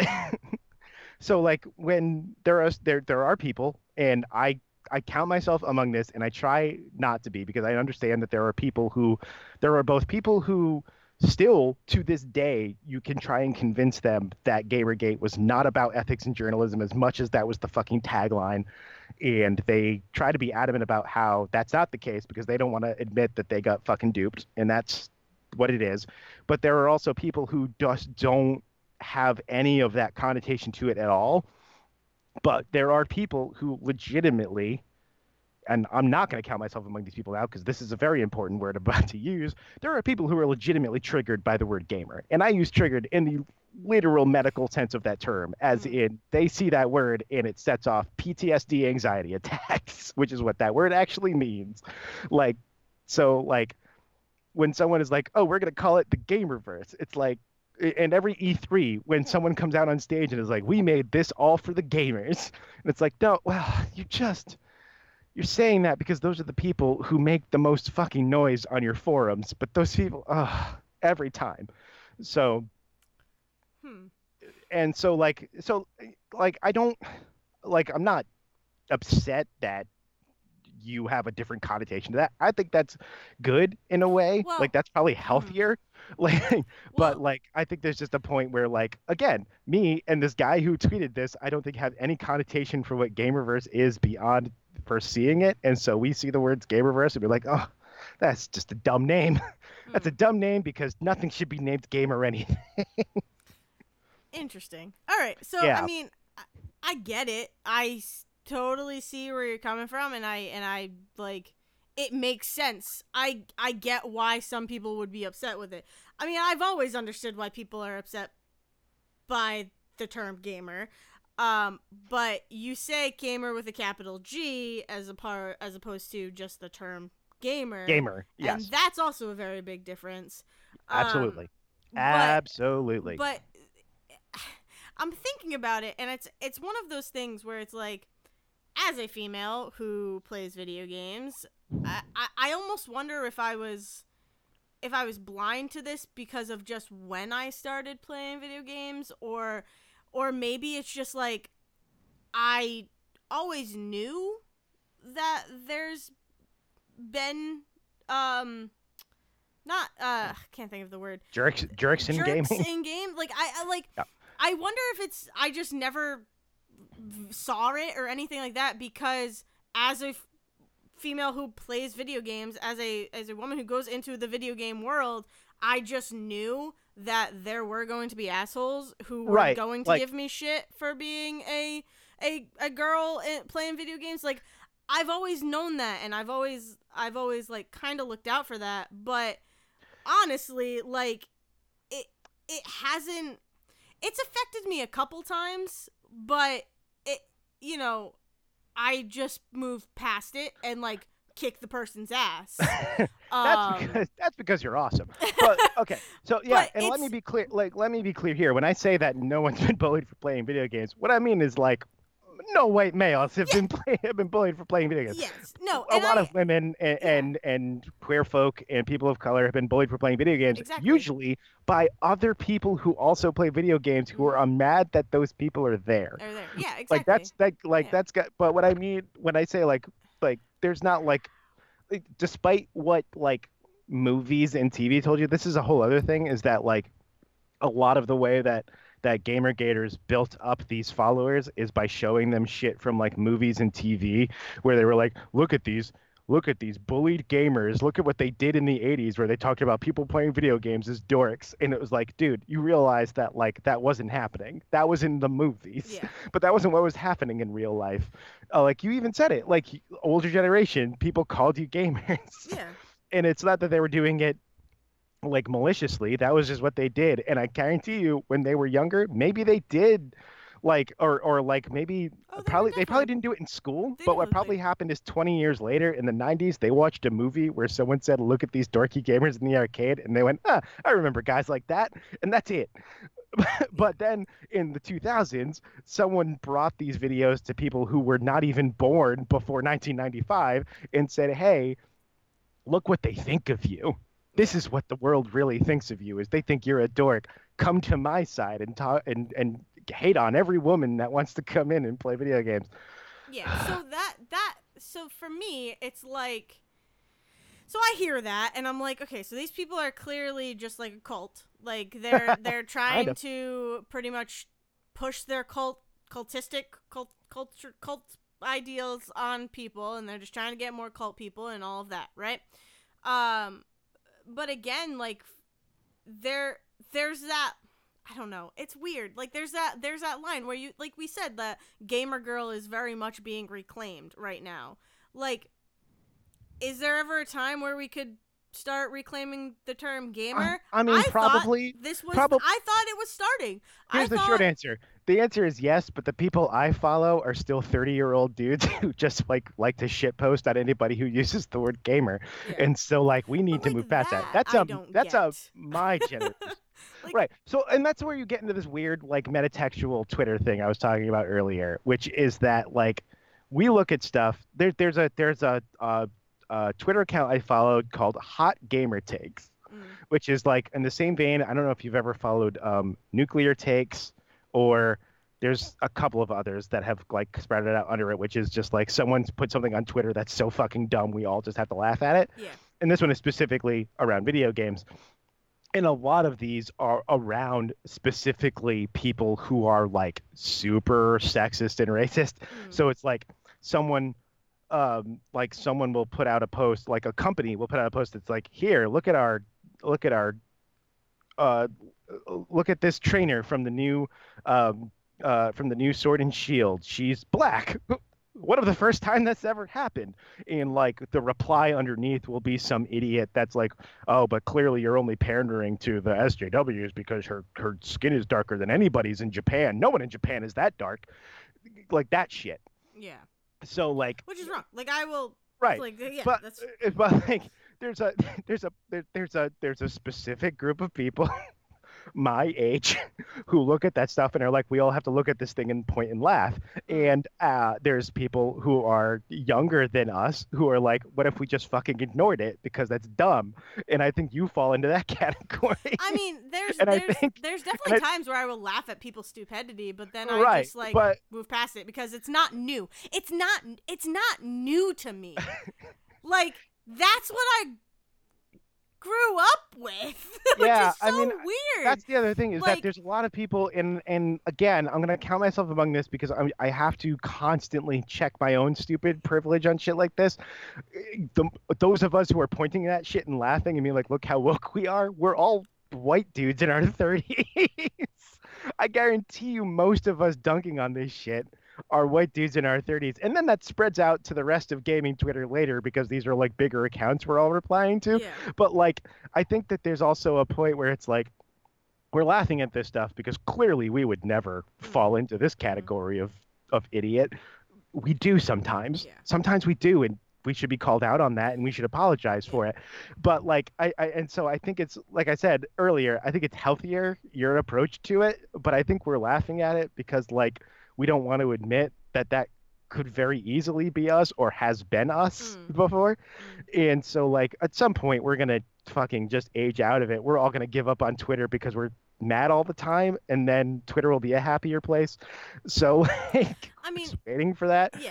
But it's also I mean, there's a reason why, like, this morning when we were talking and you were like, well, he continued to say this, and I'm like, yeah, I know, I read the tweets, I just didn't reply because I knew, first of all, if I replied, it would have been like a conversation you didn't want to get into. It would have been a conversation that I did not want to get into because honestly, this guy, I don't know this guy. Like, you and I can have this conversation, problem. I've already admitted, I barely know this guy, but I think I know him enough, at least on his Twitter presence, to understand his Twitter presence, so right? The way I'm approaching that, which again, prior knowledge of just the world, not so much at me, but in the world, and I know that this happens to people, and I just avoid it, because if I am in the situation, I'm probably not gonna be quiet. Like, I'm probably gonna, like, I very hold myself to, like, if you fuck with me, I'm gonna mess you up, kind of thing. So, there was a day where I got retweeted by someone on film Twitter that I follow and love, and I used to love a podcast of his that I'm so mad fell apart. I've talked about the 80s All Over podcast on this show before, and he was one of the hosts of that, where I responded to him, and he like quote tweeted me on something, and you messaged me and were like, what's the deal with this dude? Because I might have to go to bat for you. And I was like, no, hold on. Yeah. No. This is just how Twitter happens. Don't worry about it. It's not a thing. It's not a thing. But there is, and again, I understand that there are times where I talk a big game, where in actuality, I will just be like, I'm gonna go to the corner. But again, like, if I can get passionate about something, and I will let you know. I will let you fucking know that where I stand. And I was afraid of that happening in this situation because, first of all, I didn't want it to become a you're a girl situation. Which I don't think it would have, but again, I understand where you can't. No, I don't know this person. Understand. Right, exactly. And I understand exactly why you would think that. Yeah. So like the second that you said that, like I ran through that scenario. When I was like, oh, I'm so I'm like having anxiety attacks about this conversation later today is because I wasn't sure where you were going to bring it, and I was going to have to explain. It was like, no, you don't understand. He wasn't coming at you for this. He was talking Oh about no, this, no, and it no, was no, like a whole no. other thing. And so like I do, and I try to keep that like in my head when I say dumb shit on the internet sometimes, but I also forget sometimes that like I forget how Twitter works sometimes. So like I reply to a thing, like he said that, and my reply was everything's a verse and every political thing's a gate, and I got nothing fucking funny to follow that up Yeah, because that was the joke I was making. yeah. But I didn't think about the fact that you would see that reply and then the thing I replied to, and you might have an opinion on the thing I replied to No, and not the joke I was making. no, no, no, no, no, no. I mean, I just saw the conversation and was like, okay, so I just want to know more. Like, I just want to know Yeah. more about what these guys, what these two are talking about. I was not. Here's the thing. Bottom line, was not offended by anything in that conversation because And my immediate thought process is, oh shit, I offended somebody. no, Like that's just how my brain works. yeah, exactly. Which I get. That's fine. It's just, again, like I try not to get offended. I try to understand and then get offended. I like to get offended on a fully informed Yeah, basis. but yeah, like again, and when I get offended, it's really weird for me and I don't understand like to bring back Hobbs and Shaw. It felt really weird that there was a part of me that got offended by Shaw saying the girl to his sister in like a negative tone. And maybe it is because like I have a brother who like calls me girl and the girl, but it's never in a negative way. And it's like, okay, so like you're bringing something into this movie and turning it bad, but like that's something okay in my life. Like it's something that Which I'm is cool right, with. and you've Like, talked about this before. We talked about this with the fucking Christmas movie with Kurt Russell. oh, the Christmas Chronicles. Christmas Thank you, Chronicles, Tessa.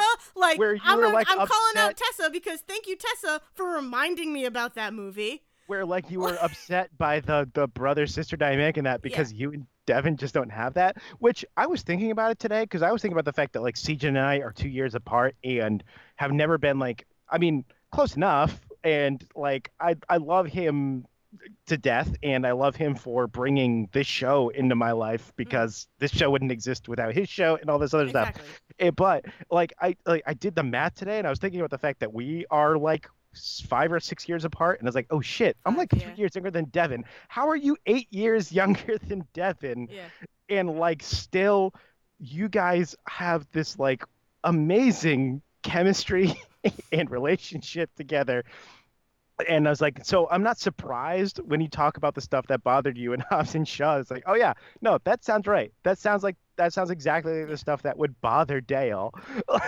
Yeah, it's just it really like there are those moments where I'll be like, no, you're turning something that is happy and like good in my literally in my life and then making it evil, and I don't appreciate that.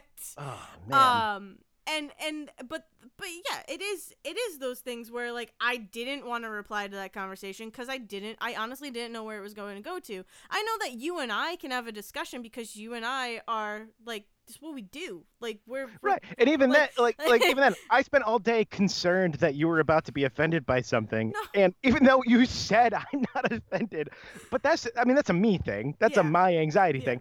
But like I also understood that I could come into this episode and we could dick around about Hobbs and Shaw for a little bit and then get into this and have this conversation, and I'd probably be fine afterwards Yeah. because that's usually how my life goes with most of the things I work up in my brain. But I was like, there was no part of me today, as much as I Oh, freaked well, I'm out about it. sorry. Like, No, I it's didn't okay. mean to It's make you okay. No, freak it's got out. nothing. No. It's again, this has nothing to do with you. This is entirely me and like my anxiety problems. But there was also not a part of me today that didn't like. I never like messaged you. It was like, I don't think I can do this episode tonight. Like, it's not like I ever stopped this episode from happening. Yeah, exactly. Because I knew this was coming, but I also knew that like what I did was I sat down and was like, I need to come up with something dumb to do at the end of this episode because we're gonna talk about this thing and it's gonna be annoying to get through it. But yeah, But no. that's the dynamic we have created, which is like, you know what? It's good for me to talk about this. We should talk about this thing because legitimately I was like way too interested to know what your point was to not let it happen. Yeah. And I mean, basically the summary of my point is that gamer gamer was never not a weird word for me. You No, know? and it Like really comes. I know that I knew that gamer had a negative connotations to them, but at the same time I'm like, yeah, but I'm not going to let that stop me. I'm not going to let the term gamer deter me from doing something that I love and like talking about something that I love, because honestly, like that's not that like that's a hard life to live, right? Like it's No, and ultimately, like there's a thing, and we have been dealing with this, especially because of the internet. mm, We have been dealing with this for a few years now, and we're working our way through it. I think, to put this in terms that you're going to absolutely hate, I think that Gen Xers got introduced oh to it and suck at it. I think that millennials got a little bit better at it, but definitely worked through some shit. And I think the Gen Zers are definitely figuring it out.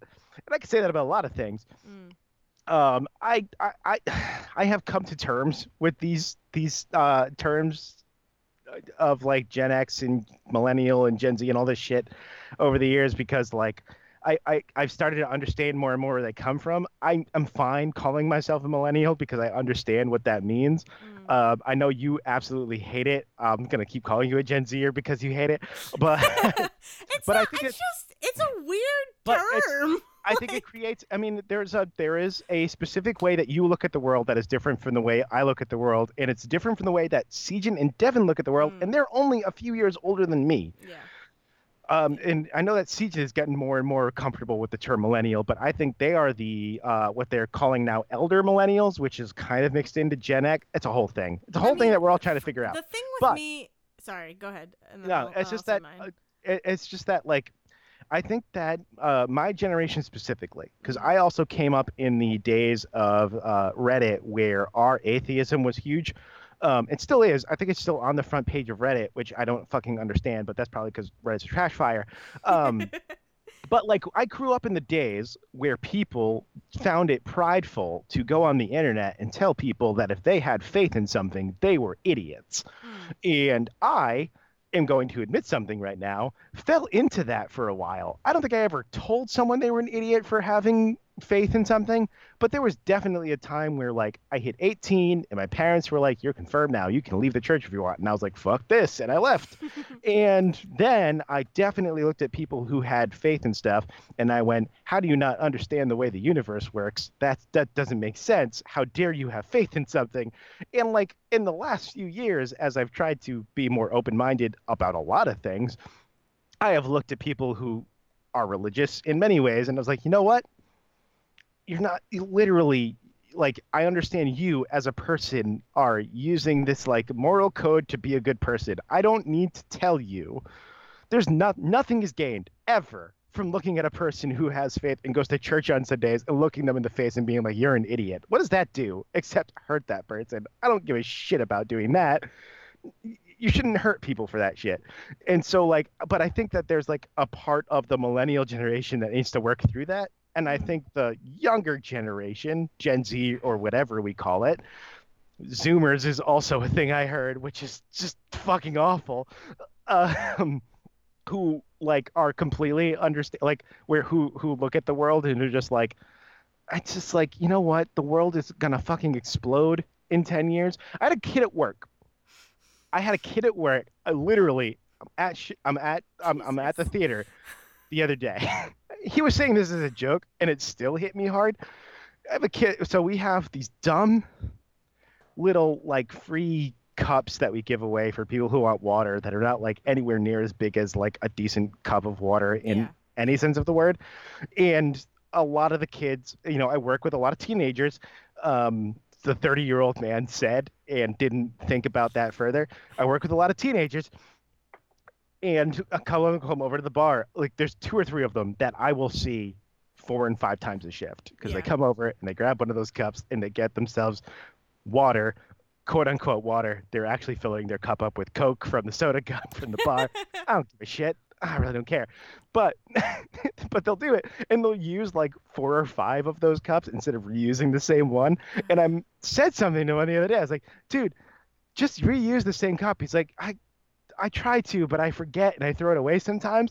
And then he legitimately said the words to me, but the world's gonna fucking burn in 12 Oh years, my and I don't god. care. Oh my god. I'm just like, what does it matter? I'm a Gen Z kid. Oh my god. I don't know. I just And I was like, yeah, okay, you know what? I can't argue with that logic. I don't have to tell you that's not gonna happen because I don't know if it won't. yeah, that's weird. I don't know. So like, The thing with so me and like the whole ugh. millennial thing is that I hate when I hate when it's negative. Like I don't know. Mm. I just hate when it's like, "Oh, you I mean, it's kind of like the whole gamer thing, right? It's that millennial has become this like evil word, and I'm like, "All right, first of all, why do we have to separate each other again? Like, why do we have to have these labels of separation? And like, can't we all just live together in like this world that we all need to share in order to survive? Like, why do we need division, guys? God, you're such a Gen Zer. I You're such a fucking Zoomer, hate Dale. you. You're such a Zoomer. Shut up. No, I don't know. I've never like thought of that I mean, stuff. and I've that's never thought of generational gaps between people. And like it's starting to become a thing, and I feel like I can't catch up because I'm like, I don't care enough to like read the history. I don't care enough to like follow the people who are talking about this stuff. And it's just like I live my life the way I live my life. That's it. I'm gonna let that sit where it is, because you're right. Thank And you. here's the deal. I mean, I'm not gonna end this podcast. It sounds like I'm about to. We've been going for an hour and 45 minutes, but we need a decompressor. I could Not tell you. because there's any animosity between us. I mean, No, we're good. we're But totally good. I don't like. I mean, we started this with the Hobbs and Shaw thing, and that went 45 minutes, and then like this whole I gamer thing can't spiraled. But we believe. needed I just needed to get through. I didn't even get to the stuff that has actually been upsetting me about gamer stuff, but I don't want to fucking do it because it's just too exhausting. So I could here's what talk we're gonna about do right now, Pokemon. Dale. I have brought a thing Oh, to the table oh, okay. that I did not tell you about. Yeah, I know. Though You a couple of mentioned weeks it. ago, right, I did mention a little bit with my fuckle up buckos thing, but also on Twitter a little while ago, I talked about I included another podcast in a tweet I did because we were going to talk about riddles. Yes. We're going to talk about riddles. Yes. There's a podcast I listen to. It's called Hey Riddle Riddle. It's fucking great, and people should listen to it. It's three. I think I've talked about it on here before, but just to reiterate very quickly, it's three improvisers from Chicago, um, who do riddles like every week. They come together. They also do a Patreon thing, which I subscribe to. I guess full disclosure, we're not journalists. I don't give a shit, but still, full disclosure, I pay for their Patreon too because it's great. This last what did they do this last week? I can't even remember. Their first week they did like, let's do trivia about our home states. And then one week they were like, we're gonna just pretend like this is a relationship podcast, but we're gonna make up characters to do it. Their Patreon's great, but the basic setup of the actual show is that they bring riddles that they found on the internet, and they try to answer them. And sometimes they do like improvised scenes based on the ridiculous fucking thing that is brought up by by the premise that is brought up by the riddle. It's God. great. It's a thing that's like, if you ever think about, like, my only experience with improv is on TV shows where they are talking about how going to an improv show for your friend is like the worst fucking thing in the world, where you have to sit in the audience and watch them do really badly improvised scenes. Yeah. So like that was that in like oh my God, Dale, what's What? the show? What What's show? what's the show with Drew Carey? Oh, Right. whose line is it Thank anyways? you. Fuck, I completely forgot about that. I don't know why my brain just blanked on that word. Like, Can I blow your mind? you've never watched an episode of Whose Line Is It Anyway? No, Yeah, okay. no. Oh. I love Whose Line Is It Anyway, Oh, okay. but it's not completely improvised. Well, it's not just that. They have bloopers and they do rehearsals and shit. Right. It's not just But I that. do They love that also show. film, much like Family Feud, they also film like 8 episodes worth of content in a row and Oh then yeah. cut it up into 30-minute chunks. Oh yeah.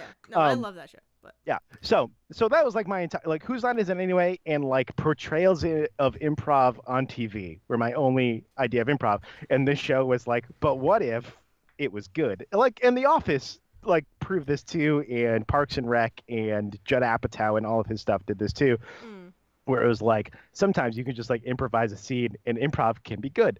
mm. So, hey, riddle, riddle. I have a weird relationship with improv. That's fair. I think that's the tagline for all of improv. I have a weird relationship with improv. This show is completely improvised when you really come down I to mean, it. yeah, it's just us. Well, We we're having talked we're having a 45 minutes conversation. about Hobbs and Shaw by accident. I know. So it's these three improvisers. They bring these riddles. It's great. And part of the reason it's great is because riddles, I don't know if you know this, but there's like only a handful of good riddles and the rest are fucking trash. And so like they bring these riddles to the table that are like, I don't know how to tell you this, but it's fucking terrible. Let's just power through it. So I have brought a handful. No. We'll see how long it takes us to get to the first one before I decide how many more we do. So But bad at riddles. I have brought you some of the worst riddles they've ever done. Oh god. Which I guess this is a non-paid sponsorship for Hey Riddle Riddle. You should follow that. You should follow all them. One of their main cast members, like the guy who actually created Hey Riddle Riddle and got the other two to come with them, is Adil Rafai, who is Chunt the Badger on Hello from the Magic Tavern, which is another improvised podcast. Hello from the Magic Tavern is an entire show based on the concept of this guy gets sucked through a portal at a Burger King in Illinois. Wait, what? And it winds up in a magical realm. And so he just hangs out at this tavern where he spit out because he's got just enough Wi-Fi to record a podcast and send it back through the portal. And so he hangs out with Chunt the Badger, who's a shapeshifter who changes shape with every creature he has sex with, and Usador the Blue, the wizard that he hangs out with, who's kind of shitty. And so like that's also very good. You should watch that. What? But Adil Rafai, yeah. Dale, I'm throwing a lot of concepts at you right now. So Adil What? Rafai, I like riddles. I'm gonna get these other two improvisers I like to come with me. Their biggest running joke is that Adil is like 40 something and the other two hosts are in their 20s. And so they're just constantly making jokes about the fact that he's too old to recognize their references and shit. So I am going to give you a couple of riddles. Okay. And you should know that they're bad. Okay. And they're specifically bad because they don't give you enough information to solve them. Love it. So, I love it. Get ready for some answers, Zach. That's what I'm gonna tell you. First riddle. So we could decompress from this weird, dark episode that we just did. Now I'm like on more edge. The best thing is, I think all four of the riddles I chose by accident involve someone dying. So, God! about the darkness. Zach. A man lies dead at the bottom of a mesa. The only thing next to him is a straw. There are no footprints and no camp setup or whatever. What happened? Literally, that's how that riddle ends. What happened? So he's lying there dead. Lies dead at the bottom of a mesa. Is there an Beside a answer? straw. There's an answer. No, there's an an answer. Here's the thing that they learned on Hey Riddle Riddle, which is great, is that sometimes people write really elaborate things and then decide that the end of that story is a riddle. But what they really mean is, can you guess the short story I wrote?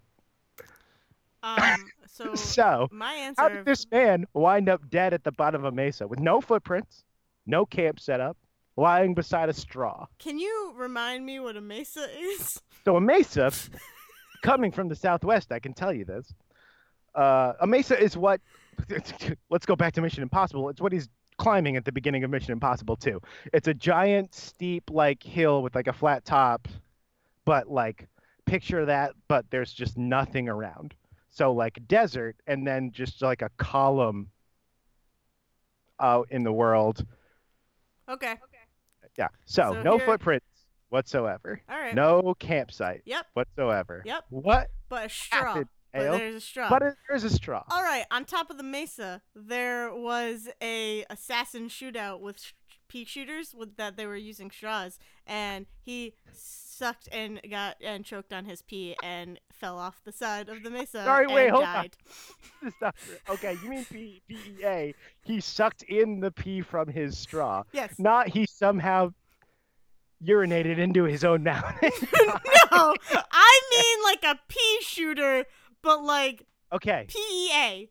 No. He choked on the pee, or it was a spitball fight at the top of the mesa, and he choked on the spitball, or he just had a straw in his mouth because he was a cool guy, and a fly flew through the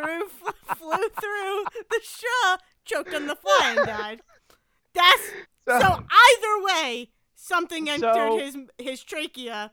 Something entered his esophagus, and he choked and fell off the side and died. So no. I Love don't that. believe you.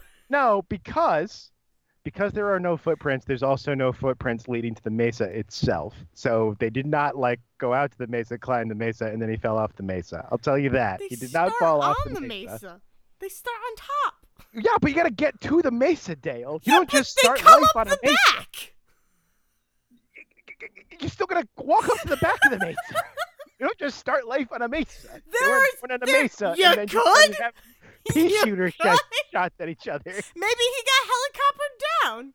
You don't know his No, life. I mean, You okay. don't even know how he died. Dale, lean into the helicopter premise in that he was dropped down from a thing.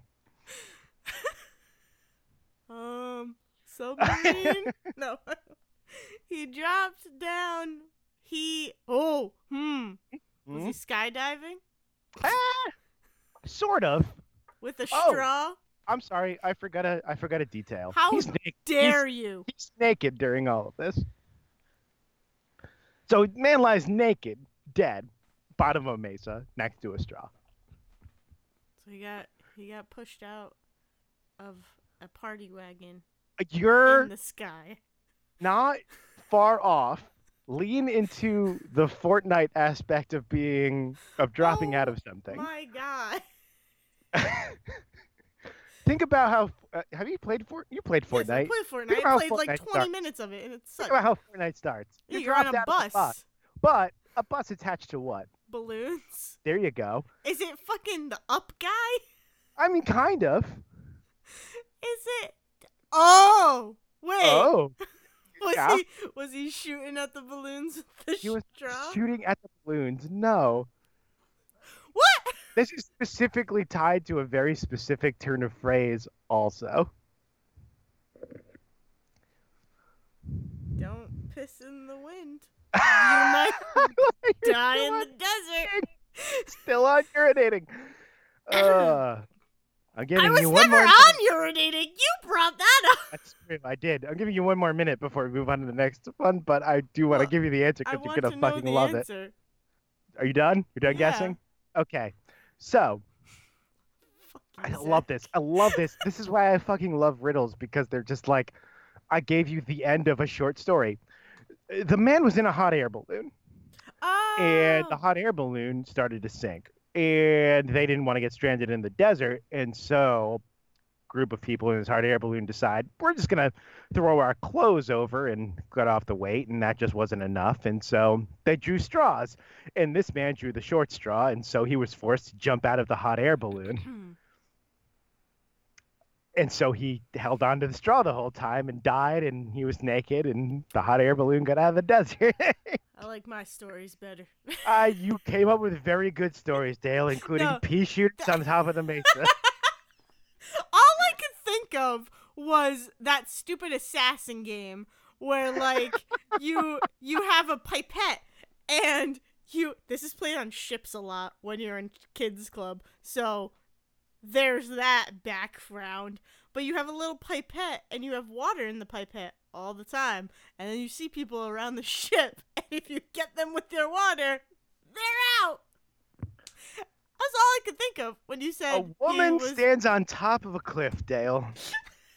You're so done. Yeah, A a woman woman stands on top of a cliff. Got stands it. on top of a cliff. Her husband is with her. Mm-hmm. Then her husband leaves. Mm-hmm. She cries out and then jumps off the cliff.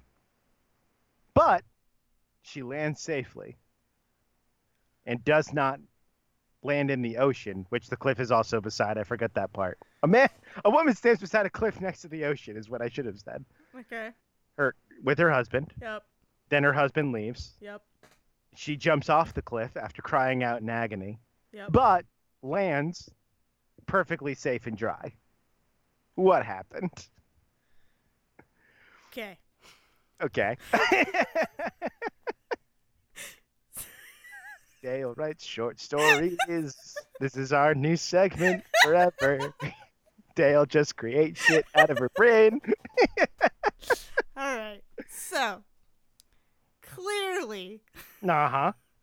these two have been having marital spats, right? Sure. So, hubby's plan is to go up to this beautiful scenic area where he can push his wife over the edge of this cliff, right? Uh-huh. Of course, Sure. Totally unbeknownst normal. to her, Get it? unbeknownst to her, Understand. As a gamer, I understand the instinct. As a so hubby here, he is done. And he's like, the only way out of this is to kill her.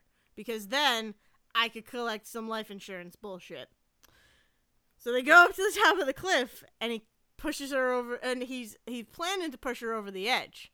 But he instead slips on a caterpillar. Specifically a caterpillar. I knew you thought I was going to say rock. I love that you're leaning into But- the hyper-specific nature of this story, though. Caterpillar. No, you're good. He trips and falls over the cliff into the water below, cursing the entire time that caterpillar and saying, "No, it's supposed to be her, not me." She, wifey dearest over here, she, of course, didn't understand what the scenario was and still loved her husband and still wanted to make things work.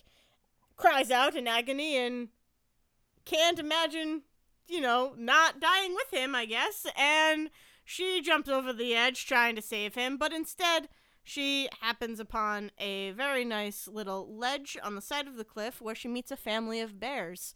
And they welcome her into the family.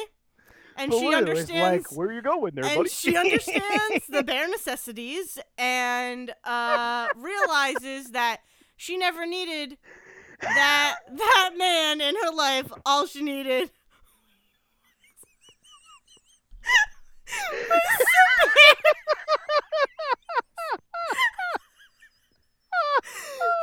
And she gets to learn the bear language. She learns how to test porridge and beds. Wait, hold on. We've moved on from Jungle Book to the Three Bears. Yeah. Hold on. Yeah.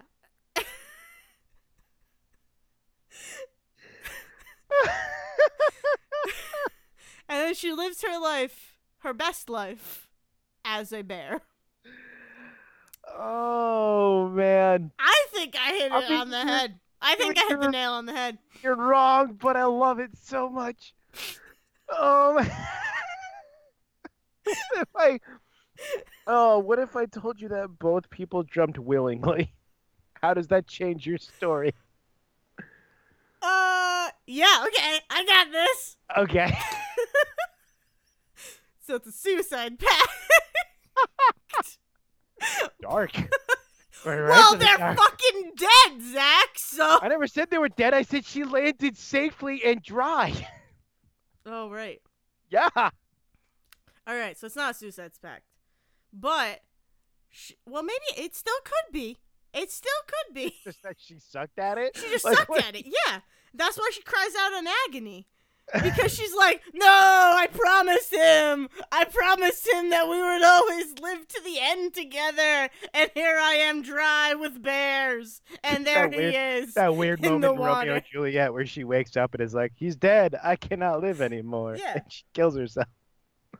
I think Ugh. maybe there was a bet going on, right? Uh-huh. Who's ready to jump?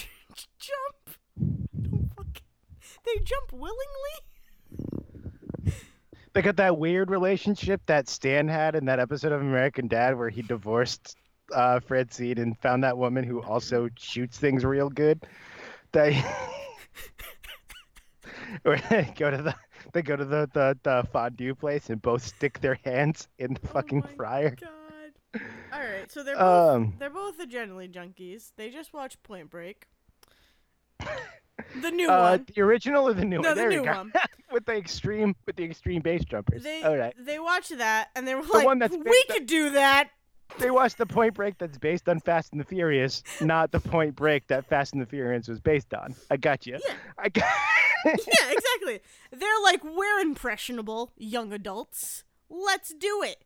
Let's jump off this cliff as a pact together. And if we don't make it, well, at least we had a rush in the process.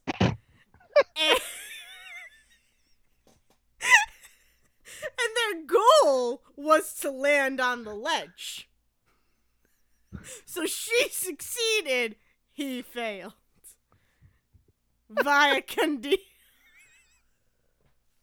She looked up at the sky and fired while he ran off in his Nixon mask or whatever the fuck it was he was wearing. Still became one with the bears. Because there's still bears in that cave. I don't care what you So say. they're hang gliding, Dale. Oh! They're standing on the cliff. He jumps off with his hang glider. Well, fuck She that. That's not is fun. like, oh, I'm scared. I will now scream and also jump after you. And then she lands perfectly safely, dry and alive. Wait, does he die? I don't know. He's not part of the answer. He's What? just there to jump off the cliff first.